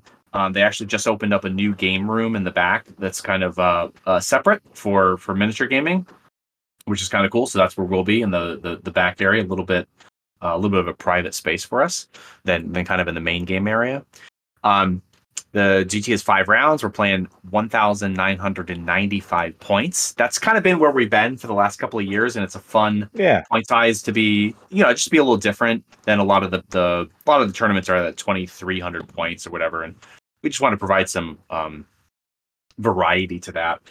And we made a decision a couple of years ago to change the format to be a little bit more hobby centric and kind of lean in on this idea that the Unplugged GT is a more hobby event. People always said that. I don't think it really ever was that aggressively hobby leaning, but we're just leaning. We're going with it. So what that means is that your scores are aggressively focused on the 3 categories of sportsmanship, painting, and your gameplay. Whereas a lot of other tournaments, the soft parts of the scores are, in some cases, just an afterthought, and in other cases, not a significant percentage of your overall score. Right. And here, our kind of main award, if you will, the overall award, is a real 3-way split between painting, sportsmanship, and battle, the gameplay itself. Yeah. So you're being weighed very aggressively in the sports scores, and we also take a very unique approach to the soft scoring because we're leaning into this idea that we want to be doing something just fundamentally different, good, bad, or otherwise. I'm not suggesting it's the best or the worst thing in the world, but it's different. So what we do is, when you go to a GT and you fight for battle points, we do 5 rounds. You get up to 20 points per round, or 21, or whatever your score system is, 28 in the last tournament or something like that. And they use some weird at Pilgrimage.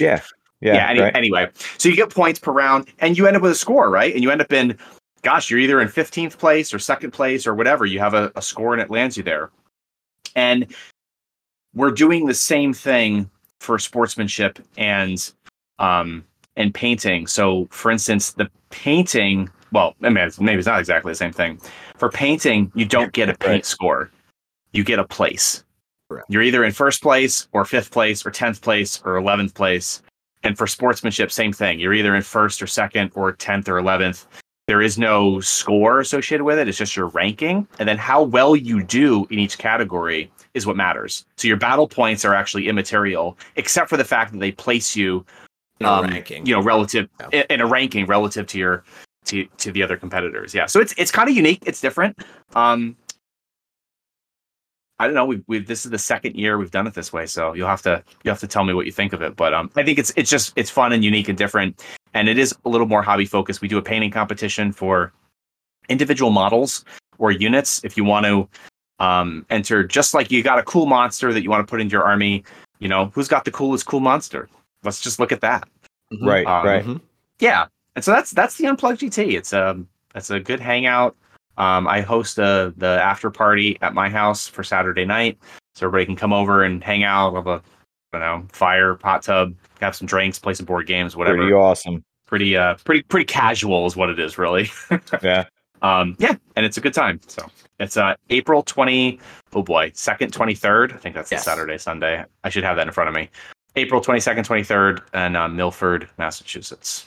So a couple follow-up questions there. I mean, first off, for nuts and bolts stuff, How many people are signed up? How many more spaces do we have? Because this will be posted early, first couple days of April. So someone listening to this who is interested, do they still have a chance to sign up, or what are we looking at?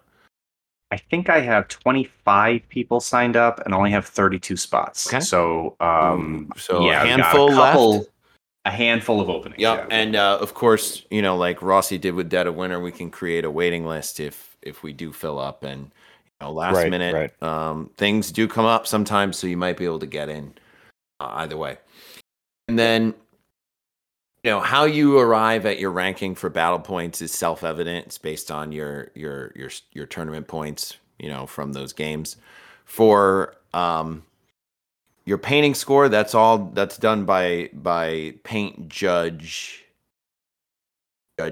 By judge. Okay. It depends on who's around. Yeah. For the weekend. No, we just pull some random chap off the street. We're like, hey, I'll pay you $10 if you put these all in a ranking for me. No, we have some people from the club who will be participating in that. So people like myself, esteemed painter John Vanas, paint judge. But we've got some guys from the club who will be around because they're either the ringer or they're there to kind of help out or hang out. And I usually rope one of them in. So people like our friends Jeff and Peyton who are lifelong fantastic painters. Correct. I pull them in to help with the paint judging. Yep. Which takes a little bit of the pressure off me. So that's the paint judging. So the judging again, you get a ranking basically.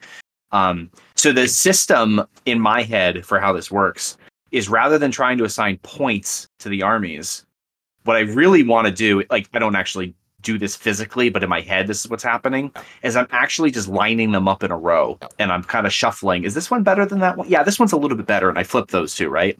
Until I get everything kind of in an order that feels left to right, like it's kind of the best to the worst. And, I will say, we haven't always, as a tournament, placed the premium on, your paint score, compared to like where that lands you overall, like we have done last year and this year. But we have always taken paint judging very seriously. And there have always been a handful of dedicated paint judges who are people who have, the portfolio of work to kind of, they have the credentials, right? And we know that painting can be subjective, but it's something we always like to bring in those different opinions because something that I value might not be the same as what John values, but we reach a consensus. And we've always done something where we place armies into tiers. So it started out with 5 tiers and then kind of moved down to 3. So that is still happening when you and Jeff and Peyton or whomever are looking kind of the first pass. We look at armies multiple times, right? So the first pass is like, is this the high tier, the mid tier, the low tier? And then within that tier, within the high tier, who's first, second, third, fourth, fifth? Right? Within that mid tier, who's 6th, 7th, 8th, 9th? So there is a lot of thought and work going into the paint judging. So it's always it is a little subjective. Right. It's a little subjective at the end. I mean, somebody's deciding, and a lot of times it's not even necessarily on technical ability. It's about, well, some of it's technical ability, but it's also about presentation. And the presentation. It's the effect. Did the effect work? Did you choose good colors, and then did you execute painting those colors well? Right. And generally, like the top and the bottom are usually pretty straightforward. It's the crowd in the middle that's super complicated. Yeah, like it's pretty straightforward to look at the best 3 armies in the room and be like, well, those are the top 3. Now I have to or top 5 or whatever, and then I have to decide like which one's the best of the best. That's pretty easy, and pretty much on the bottom case, it's usually pretty straightforward too. There's some armies that are just not painted very well, and that's okay. But I can usually pick that one out and be like, well, that's the worst. These are the kind of in that range. It's the middle where people really did do a nice job painting their army. There are some, maybe some of them are inconsistent. Like there's really nice spots, but there's some spots that were not done to the same level, or the color choices were great, but the execution was not as good, or vice versa for that. And those are much, much harder to judge in terms of what is better? What is objectively better than the other one? Right. But so the goal is to put them in that order, and it leaves me with a challenge, but it's a fun challenge. And I also like to provide feedback. So I know there's been many examples of the Unplugged GT over the years of people coming back and being like, "Hey, John, like I know we talked about my army last year or my paint score or whatever, and I did these things. Like, what do you think about it now? Because you gave me these suggestions." So like. And that's really cool to see. And it's also one of the cool things about the way you do paint judging is it's open, and it's hey man, come here and give me some pointers. Give me something that I can do for next year where I can get an extra point or two. The first 2 years legit. We actually wrote feedback. There were 3 paint judges, and we were roaming the halls and each writing our own sheets of feedback, and then we would. At the end, after we announced the results, we gave those sheets. And what we learned, which is similar to life of myself and those of you out there who are teachers, you write all this feedback, you give it to your students, and 3 of them are like, "Thanks," and they look at it, and the others are like, "No, I don't need this," right? And they throw it in the trash. So we were like, "Oh, we don't have to write the feedback because not everybody wants it, but we're always willing to provide it for those who do." Yeah, and that is not small. I mean, I've been to tournaments where it's like it's super secret. You get your score, and you don't get your score until you're driving home, and by then it's like, sorry, the paint judge doesn't give a shit. Take it easy. Good luck. Right.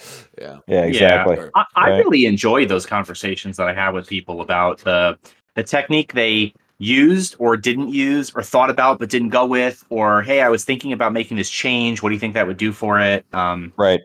And I also really like seeing the progression of people over the years as well. Yeah. I mean, we've been doing this for 10 years now, right? Yep. So I've really seen some people grow, other people change styles, and it's fun. I mean, not to pimp my club, but I'll tell you, Drew Casertino is a perfect example of that, right? Like back when he was playing Warhammer, he was like, I'm playing War's Chaos, and this Hell Cannon is blue, which means I gave it 72 washes of blue, and now it is blue. And you're like, sweet, that's a thing. Yeah. Yep. Right. And now like he won Player's Choice at Dead of Winter with his awesome. Nolger list. Right. It was so cool, so well done. And you can just year by year you can see the progression he made. It's just, and it's like anything. If you value it, you put time into it, and then you get good at it. Right. Of course. Yes. Yeah. So that's how you get your ranking for paint. Now, how do you get a ranking for sportsmanship? Because and that one, I think perhaps even more than paint is often like everybody just gets the max score unless you get dinged, and only a couple people get dinged. So how do we break it down into first, second, third, fourth, fifth, etc.? In the light of the other 2 categories being raw competitions, right? You're in straight up paint competition. Bring your best stuff because you're gonna, you're getting a ranking with everyone else. Same for battle. You got to show up and put your work in on the table. I think of sportsmanship in this system here as a battle. You are in a battle to be the coolest bro in the room or lady, and have the most fun for yourself, but also for your opponent. And I don't, and there's some gaming to that as well. Some people are really like goofy and animated, and that might rub some people the wrong way. True. And other people might really enjoy it. And so there's a little bit of like how you read the room, but also how you be courteous with the way you move your units and the way you play a clean game and the way you're generally friendly. Like you don't have to be egregiously jolly and high-fiving and fist bumping all over the place and stuff. But you do have to read the room a little bit and understand where your opponents are at. And so you're going to rank your opponents with your favorite game to your least favorite game. And those are going to go into a back-end calculation to who was the most fun to play against, down to the least. Unfortunately, someone had to be the least fun to play against. And that doesn't necessarily mean they're a bad anybody. Sport. Doesn't mean you're a bad sport. It just means you might not have been as good as the other people in the room, which is exactly what happens with battle. So it's not. Yeah. It's not like it's not a ding against you just because you lost all your games. Right. I got to tell you, that room is also the toughest from a sports standpoint. At the end of the weekend, I'm always like, I got to rank these. Are you killing me? Yeah. Right? Like everybody's a 5 out of 5. How do I rank these? right? I can't, it's very hard. That's right. That's the crowd. That's when Mike starts Absolutely. opening, greasing the palms a little bit, and that's how you get your sportsmanship ranking. Everyone knows. Yeah. That's the method, right? No. And there's how many milkshakes can I buy you, sir? Right? 64-ounce milkshakes for everyone. Give you a round of them. It's just a stomach ache in a cup, and I'm going to buy 2 of them. I know it. I know I am. Right? I love it. Yeah. It is always a room too, and there's some fan favorites in the crowd for who is up for winning those sportsmanship points. But you'd be surprised. There's some newcomers out there this year. So we've got, I think, probably about a good 6 or 7 people on the roster that I've never even met. And who knows? They should come out and shock your pants off. Yeah. Sweet. So So the scoring system is unique. I hope it's fun. The point is to encourage it to be fun, and I think it's done that in really encouraging it to be a lighthearted event and not super over the top competitive. Mm-hmm. Like I really feel like people are coming out here to play and have a good time, and not necessarily to win, which I think is a awesome just community kind of atmosphere. Yeah, I do love I don't know, man. I love your GT. I just love the crowd out there, right? It's fantastic. I love yours too, Mike. Oh, well, thank you. while we're bro loving here, they grow up so fast, don't they? Right. So if you want to come to the Unplugged GT, you can get in touch with me by emailing unpluggedgamers@gmail.com. No spaces or anything. You can look on unpluggedgamers.com, the website. What did I say for the email address? Unpluggedgamers@gmail.com. That's the email gmail.com. Yep. Yeah. Okay. Mm-hmm. I hope I said that right. Yeah. Like I said, we've got a few spots left. So let me know if you're interested in coming. We will make that happen. So, yeah, please do. It's going to be awesome. One other thing taking place at the GT, which we've referenced now a couple times, is the charity raffle. So I want to give full scoop on this. And I will tell you that everything I'm about to go over, if you want to read in more detail and you want to see pictures of the miniatures and stuff, go to -28. And you will see my article on there, which is titled Support Charity, Win an Armada Fleet. Okay, so -28, support charity, win an Armada Fleet. So here is exactly what you get for entering in this raffle. You get 4 Northern Alliance ships, which are the 3 that come in the Northern Alliance Fleet Starter, and then the extra large ship that I mentioned, the Northern Alliance bus, boost, however you say it. You're also going to get 4 custom-made card and token holders for those 4 ships, which I purchased on Etsy from a gentleman in Portugal who presumably has a laser cutter. And they're very nice. I put them together. They have space. You'll see pictures of this on the -28 article too. They have space to put your card, to put any tokens that are relevant to the ship. I've never played the game, so I don't know exactly how it works, but there's space on there. And it has a dial, which I think indicates the speed at which your ship is moving, whether it's anchored or moving like at regular or full speed ahead. Yeah, like kind of thing. Yep.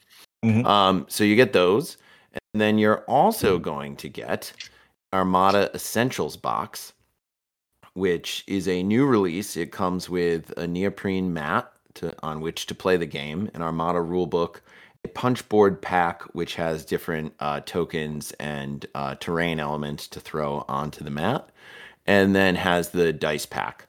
So this means even if you are someone like myself who's never played Kings of War Armada, you could win this raffle and now you have everything you need. Or if you're a seasoned veteran, you have another ship to add to your fleet and you have an additional mat and tokens and rulebook, which you can either make use of or maybe donate to a buddy who's going to now play the game with you. So everything that you need is there. This is let me do a little math. This is a 200 and $15 value, what you are getting if you add up the MSRP for all of these items. And the ships are coming painted. So, add to whatever value you place on that. Yeah. Add that to the list.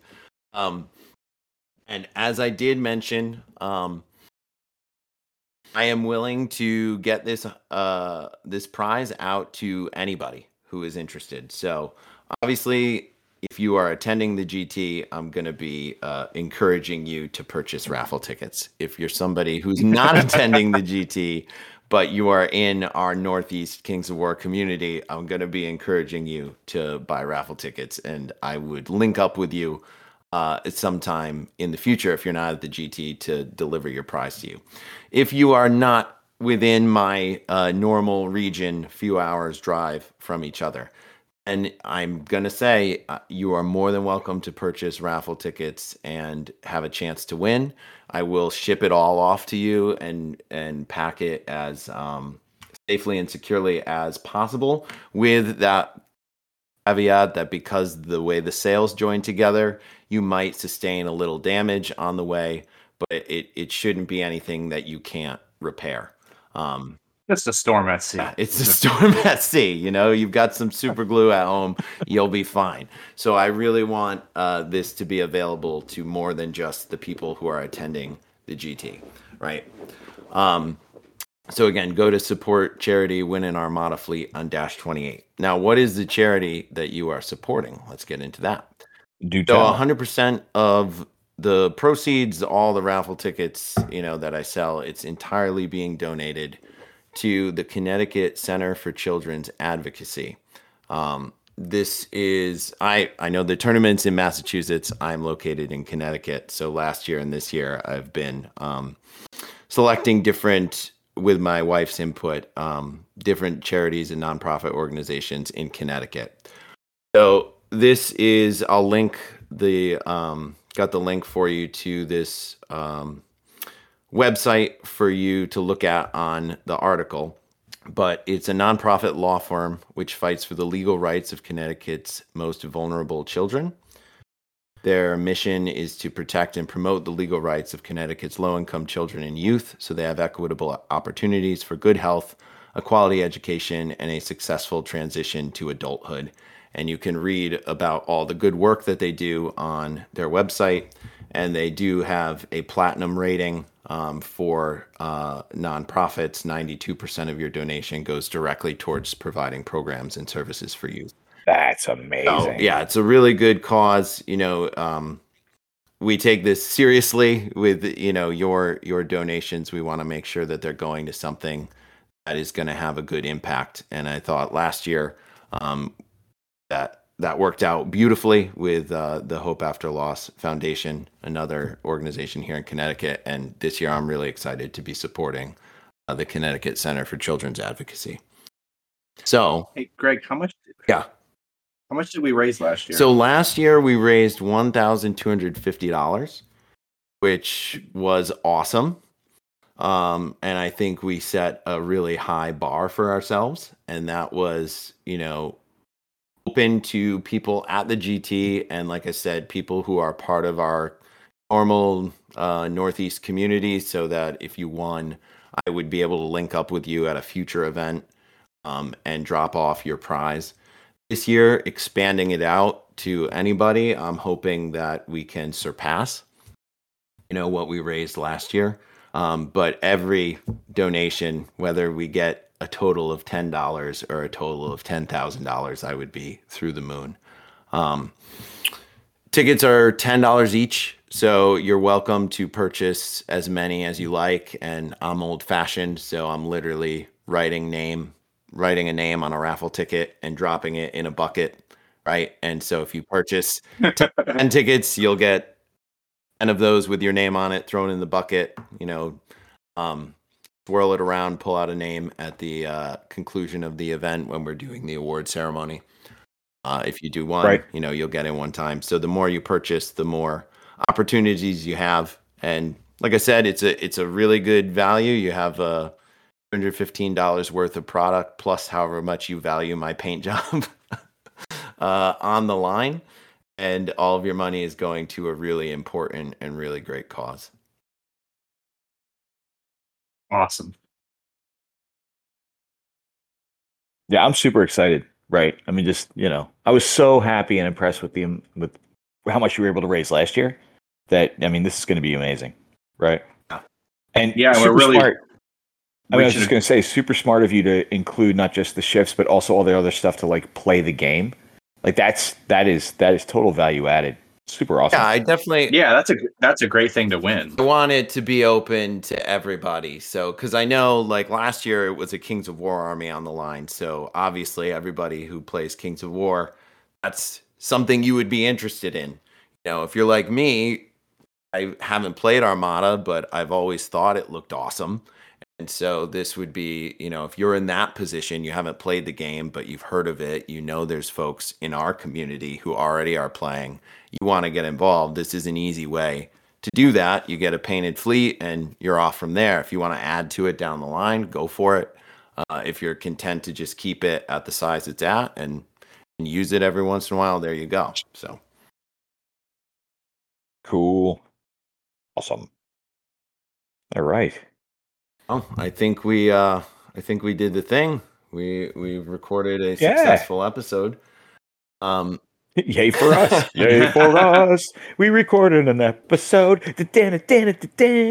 So we will. Was that a little much? Seemed like a little much. We will kick it out, to the third and final recording that Mike did at the pilgrimage. So, and we sign off. You will get to listen to that, and then we hope to see all of you, as many as we can, in person at the Unplugged GT, and hear from you next month when we wrap up and dive into some other fascinating topics. So thanks again, as always, for joining and supporting our 91st episode of Unplugged Radio.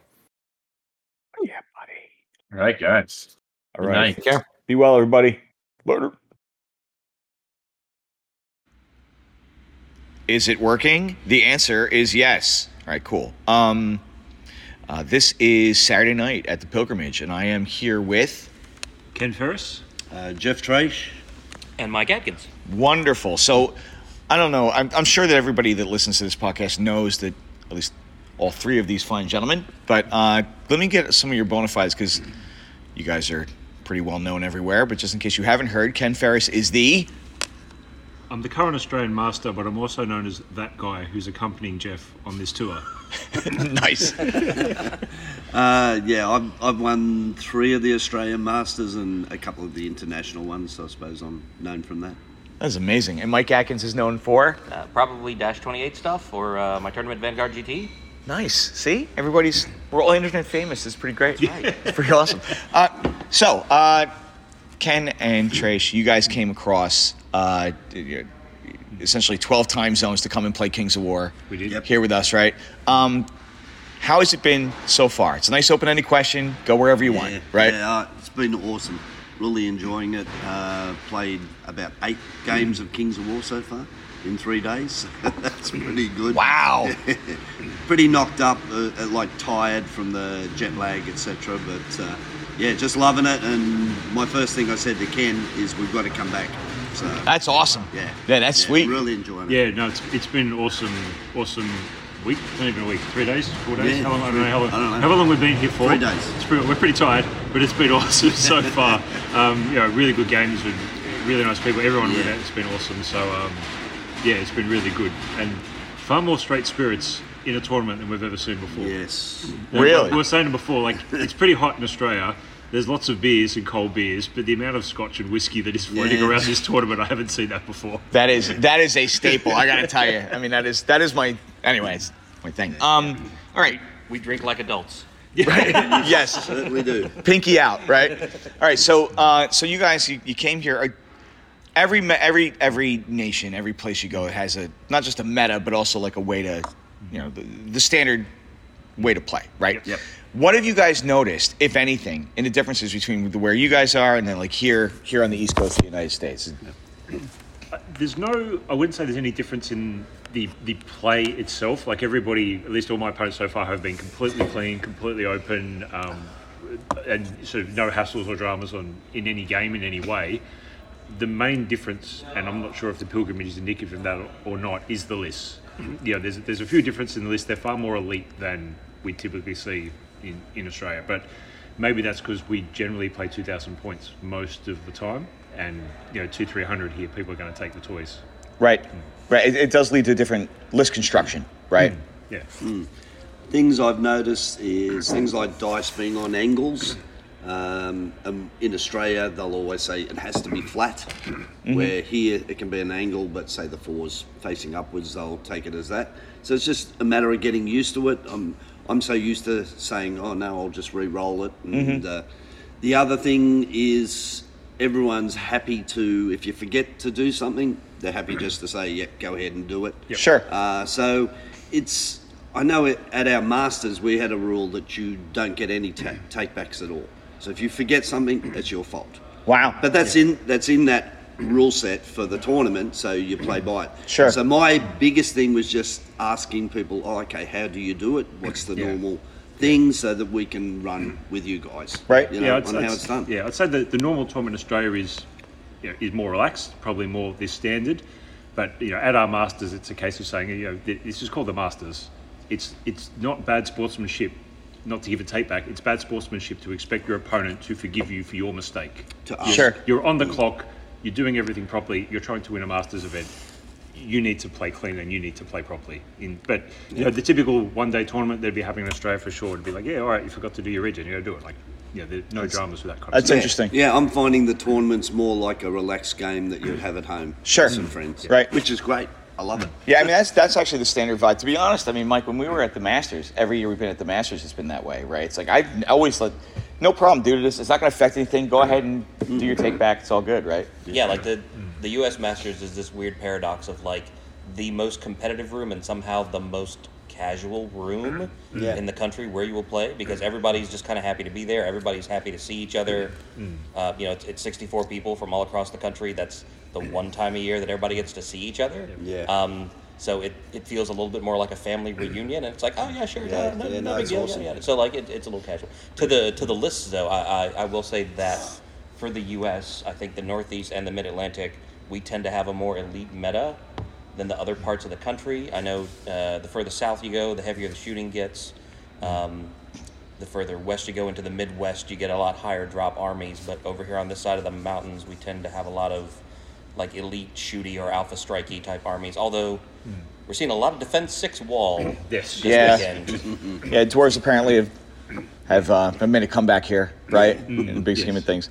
The thing that I noticed is that for this year, at least at Pilgrimage, there are, I think, 6 Forces of Nature armies, and 5 of them are very similar, right? And then there are 5 dwarf armies, and 4 of them are very similar, right? And so there's a little bit of sameness too. Even though there's a bunch of people who are all playing like the same, 1,800 points is the same, and it's maybe slightly different around the fringes. You know what I mean? Yeah. But do you guys find that where you guys are in the tournaments that you go to? Do you find that like if you roll up to a table and it's like, oh, Varangur, so I know most of what you're going to have in the list, right? Is that this is the basic construction, or is it varied? There's pretty wide variety of list constructions and list options taken in Australia compared to here. Yeah. And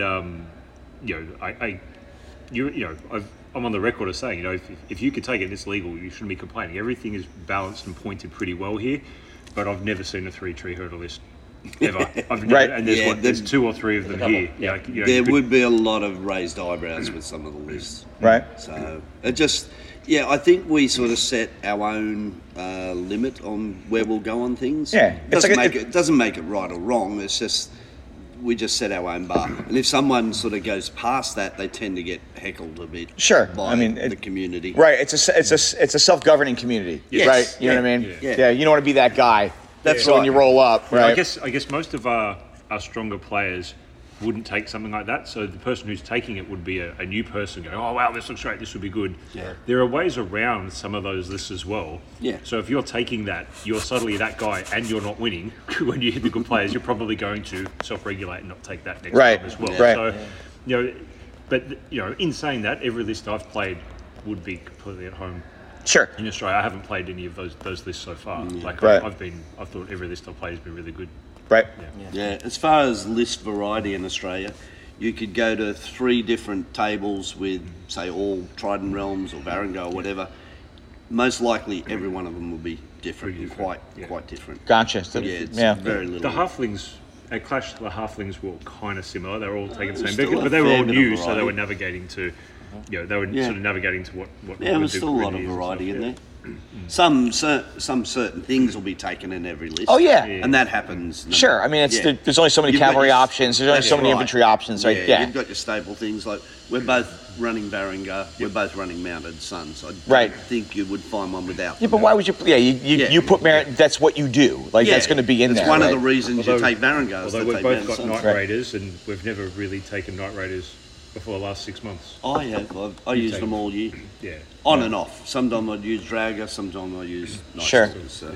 Oh, Night Raiders, whatever they're called. Night Raiders, yeah. So I do have to. I'm going to poke a little bit. Yeah. So Ken, when you introduced yourself, you said I am one of the people that is in the shadow. Yes. of Jeff Trace, right? So is that legitimately a thing, or are you just busting busting his stones, right? What's happening? There were 2 podcasts that happened before we came across. One of them was a US podcast that I'm not too familiar with, and they were saying, "Oh, Jeff Trace is coming across plus some other guy." That was a direct quote. Plus some other guy is my favorite, right?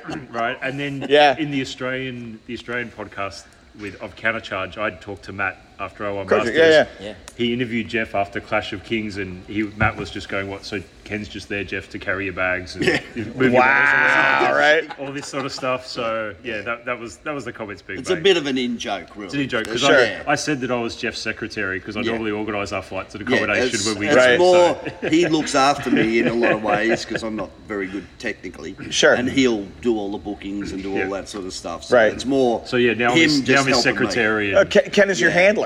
Is essentially what it is, right? That's right. Yeah. So yeah, that's why I'm just that guy. Sure. I'm the other guy. Yeah. Sure. So I do have to share a story with you, Ken. So one of my club mates, I might have mentioned this to you, Jeff. One of my club mates was playing you on round 2, and Harry, right? And so it got to be like turn 4, and he's in his head, and he's like, I'm winning this game. Oh my God, I'm winning against the Australian Master, and I'm winning against the Australian Master in turn 4, and it's on video. Yes. I have proof that this is happening, and so it was like, it's happening, right? And just getting like, and then of course and then everything kind of fell apart. But whatever, like for a moment, for about 20 minutes, he was like, "You're the best." All the rest. So, right, have you found, like both of you guys, you come over here and it's like, oh, they can't. I mean, yesterday I showed up and both of you guys were playing games. So the minute I showed up, I left, I came back, we were still playing games. Is this one of those things where everybody kind of wants to get a piece of you two while you're here? Is that what's going on? Yeah. Jeff. Well, I sort of look at it as a thing. While I'm here, I want to play as many people as possible, and sort of for Marcelo, he's brought us over here to play games. So anyone that wants to play, I'll play, and I love playing. So, sure. You know. So. Right.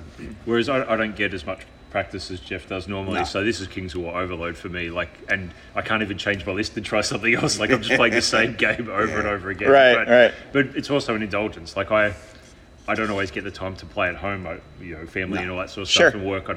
I actually find it easier to go away to Melbourne to a tournament where I'm away for the weekend and nothing interrupts me than to play in Sydney and have to get home in the evening and do the family thing. So this is just like an extended crazy period of playing Kings. Although I probably won't play Varangar after this. No, you burnt out on it, right? Yeah, I get list envy very quickly. Sure. Yes. As soon as the tournament finishes, I've got people playing me on Monday and Tuesday while I'm here. Yes. Right. So yeah, they're already booked in. But I'll be changing the list straight away. Sure. So I'll believe that. Something. Marcelo's got just about every army. Yeah, it's fantastic. It's pretty great, right? It's crazy. He's got a very full dance card. Right. So yeah, we do have a lot of new people here in the region because we've had a lot of growth in the last couple of years. So when you guys talk about like maybe newer players gravitate towards similar lists, that could be part of it. I know a lot of them came from other games where maybe like net listing is a little bit more of a thing. So maybe they're trying to figure it out by like, I'm going to take the list that I had the most trouble against at the last tournament, so it consolidates a little bit. That might be something what's going on. Right. I'm just wondering if there's anything else that you guys have noticed that's different about, like, I mean, the way we score them, the schedule, the layout, the food, Anything else cultural about the way the game is played? Anything that we call something differently from what you guys call it in Australia? Yeah, I think. Well, first off, I'm not sure if this pilgrimage standard is normal, but Marcelo has put on an amazing tournament. The food that he's organised. The food is amazing. The food is just next level. So good. The venue with plenty of space and beautiful tables where you've got space all around and so all of that's been great. There's a lot of time. 70 minutes. We're playing 1995, 2000, sometimes with 55 minutes, sometimes with 50 to 55 minutes. So 200-300 with 70 minutes, that's an eternity. Yeah. Although I'd say that the Australian standard usually was, sort of 1 day, 4 games, 1995 or 2000. Okay. As we're moving to 3 games, we're now moving up to 2300 a little bit as well. So I think that's going to become more common coming forward. But outside of that, I'm not sure. Yeah, well, like you said, it's more 2300 over here is the norm, isn't it? Usually, and I think in the UK as well. Yeah. So then they're more 2300. Some of the guys were telling me that there's a tournament coming up here with 2665. 2600, yeah. 2665. Yeah. And that I would love to play. Oh my god, it's pretty great. Horten's fantastic. Yeah. I think, and the funny thing is, if you're playing that size, I think you can play that size in 70 minutes. Yeah. So you could follow the time schedule today. It's no problem. You'd have an extra unit or 2 tops, and that's it, right? And I think people often go, 2300. Or if you play 2600, it's going to put off new players. It's one model. Put in one Titan, go borrow a giant. I think we could play the bigger games, and I think new players would enjoy. You get to take all the toys, absolutely, and see what works. Right. Yeah, they do also run a lot of 1995 tournaments in Australia. In the Northeast, we like 1995 a lot. I like that size. 2 of things. Yep. 1995 is better than 2000 for sure. Mm-hmm. Yeah, agreed. I'm a person who loves taking 3 of things. So. 3's a magic number. I don't mind. I don't mind if it's 1995. There was one in Melbourne that was I think it was 1,500 points for the first 3 games, then 2,000 for the next 3, and then the last 2 were 2,500. Right. That was really good. So there's a tournament that's going on right the same weekend out in Canada, out in Ontario, and they're doing it the opposite. It's called the March of Death. So you start the first day with 2,300, and the next day you have, I think, 1,800. Okay. Right, as your army takes attrition, it's okay, right. It's got to be a subset of your. But it has to be a list, right? subset of the first list. You can't have a new list. You have to, I lose these units because they're dead, and these are the ones that are left. Okay, that's right. Which is cool list construction. Just makes you think when you're putting your stuff together. Yeah, absolutely. I got a couple things. What do you got? So, first, I'm curious if there are any widgets or tools or things that you guys have seen that you haven't seen in Australia that you're like, that's clever and I really want to take that back. Yes. And the other thing I'm curious about is the general hobby level that you guys are seeing here compared to what you guys are used to in Australia. Yeah. Oh, okay. As far as widgets go, the staircase. I'm known for the staircase for hills. Oh my god, I've got to go and print some of those. Yeah. We've been giving everyone we play a little 45-degree angle, but it's 6 inches and the 6 inches a ruler. Yeah. So it's I've never seen anyone else do that, and I do that for the tournaments that I run in Australia. But the thing I've noticed here is that everybody's got a 6, 8, 10, 12, 14, 16, 18 stick to check the measuring, and that's probably getting a bit more common now. But everyone here has a set of those, and I think I'm going to have to go and get a set of those. Right. I'm just laughing because I at the Australian Masters. So I do that 45-degree 6 inch. I said something crazy at the start. I said, I wish I could give everyone in Australia my patented 6 inches at 45 degrees. And I just went, hang on, that didn't come out. Wow. I'm like, that didn't come out as I intended it to come out. Phrasing anymore, right? No, that's right. And then everybody just gave it to me for the rest of the weekend, which is fair enough. But just the little, and then the really tiny little angles for the corners as well. Yeah. Nice and thin, laser cut. Probably need to those are do great. that too. But they're probably the main ones. Yeah, a lot more have the base sizes that they can move around as well, which is really good. And that's picking up in Australia too. Having all the bases people do have it, but I felt a little bit awkward not having it. And I said to a couple of people, look, I've travelled as light as I could. A lot of my stuff is at home. Right. So I went through my bag that I take to a tournament and don't need this, don't need that.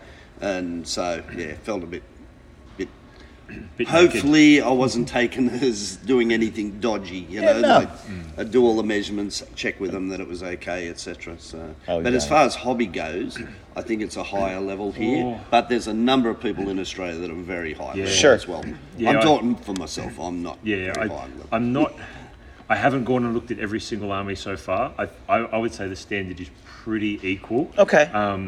I think in Australia there's a bit more variety. Like I've seen, there's probably a few more, relatively, not poorly painted armies, but people, you're just putting it together to paint the models. They're not really invested in it. Right. But there's also a really high percentage of just artwork armies in Australia, whereas over here, I'd say probably the average, I would say the top and the ceiling and the floor is bigger in Australia, but the average is probably higher here. Okay. Would probably be the way I'd describe it. The other thing is you have more display boards. Display boards. That's not a thing in Australia. That's not a thing at all. No. Really? No. You might get one or two occasionally at a tournament. Sure. Although that said, at Clash of Kings, there was a halfling army that had a display board that had a speaker in it that was playing the Hobbit music from the Lord coming out as well. And I was like, and then there was another one with a smoke effect or something as well. It was like a little smoke machine. I was just like, whoa, this is getting next level. That is cool. That's very cool. Yeah, so there are very good hobbyists out there. Sure. So I'm just not one of them. Yeah, no.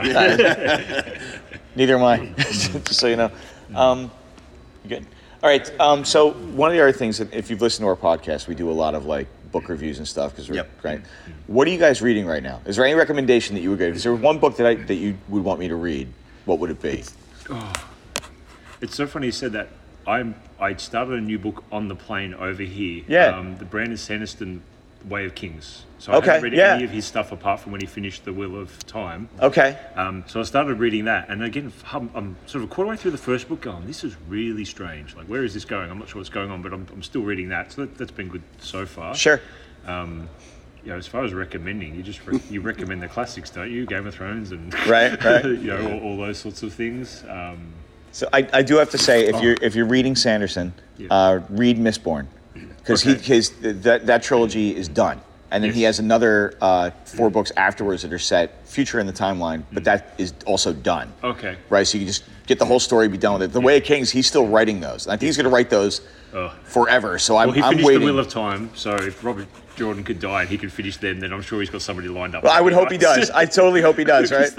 Right. Oh, The Wheel of Time. I know. I love Series 1 of the show, though. That was awesome. Sure, agreed, right?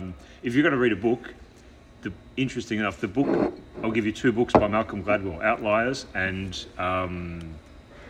We're Talking to Strangers. I love those. They are unreal books. Yeah, they're great. Outliers is amazing. Yeah. Right, Outliers is an amazing book. Tracy's got no idea what we're talking about. Right. My only reading's been the Big Red Book. Wow. This is what happens. Single-minded. That's how you become the number 1 player. That's right. I play too much and don't read. So. All right, fair enough. All right, well, it was an absolute pleasure talking to you guys. Thank you so much for taking the time. Really appreciate it. And best of luck tomorrow. Yeah, cheers. Thank you so much. You got it. Awesome.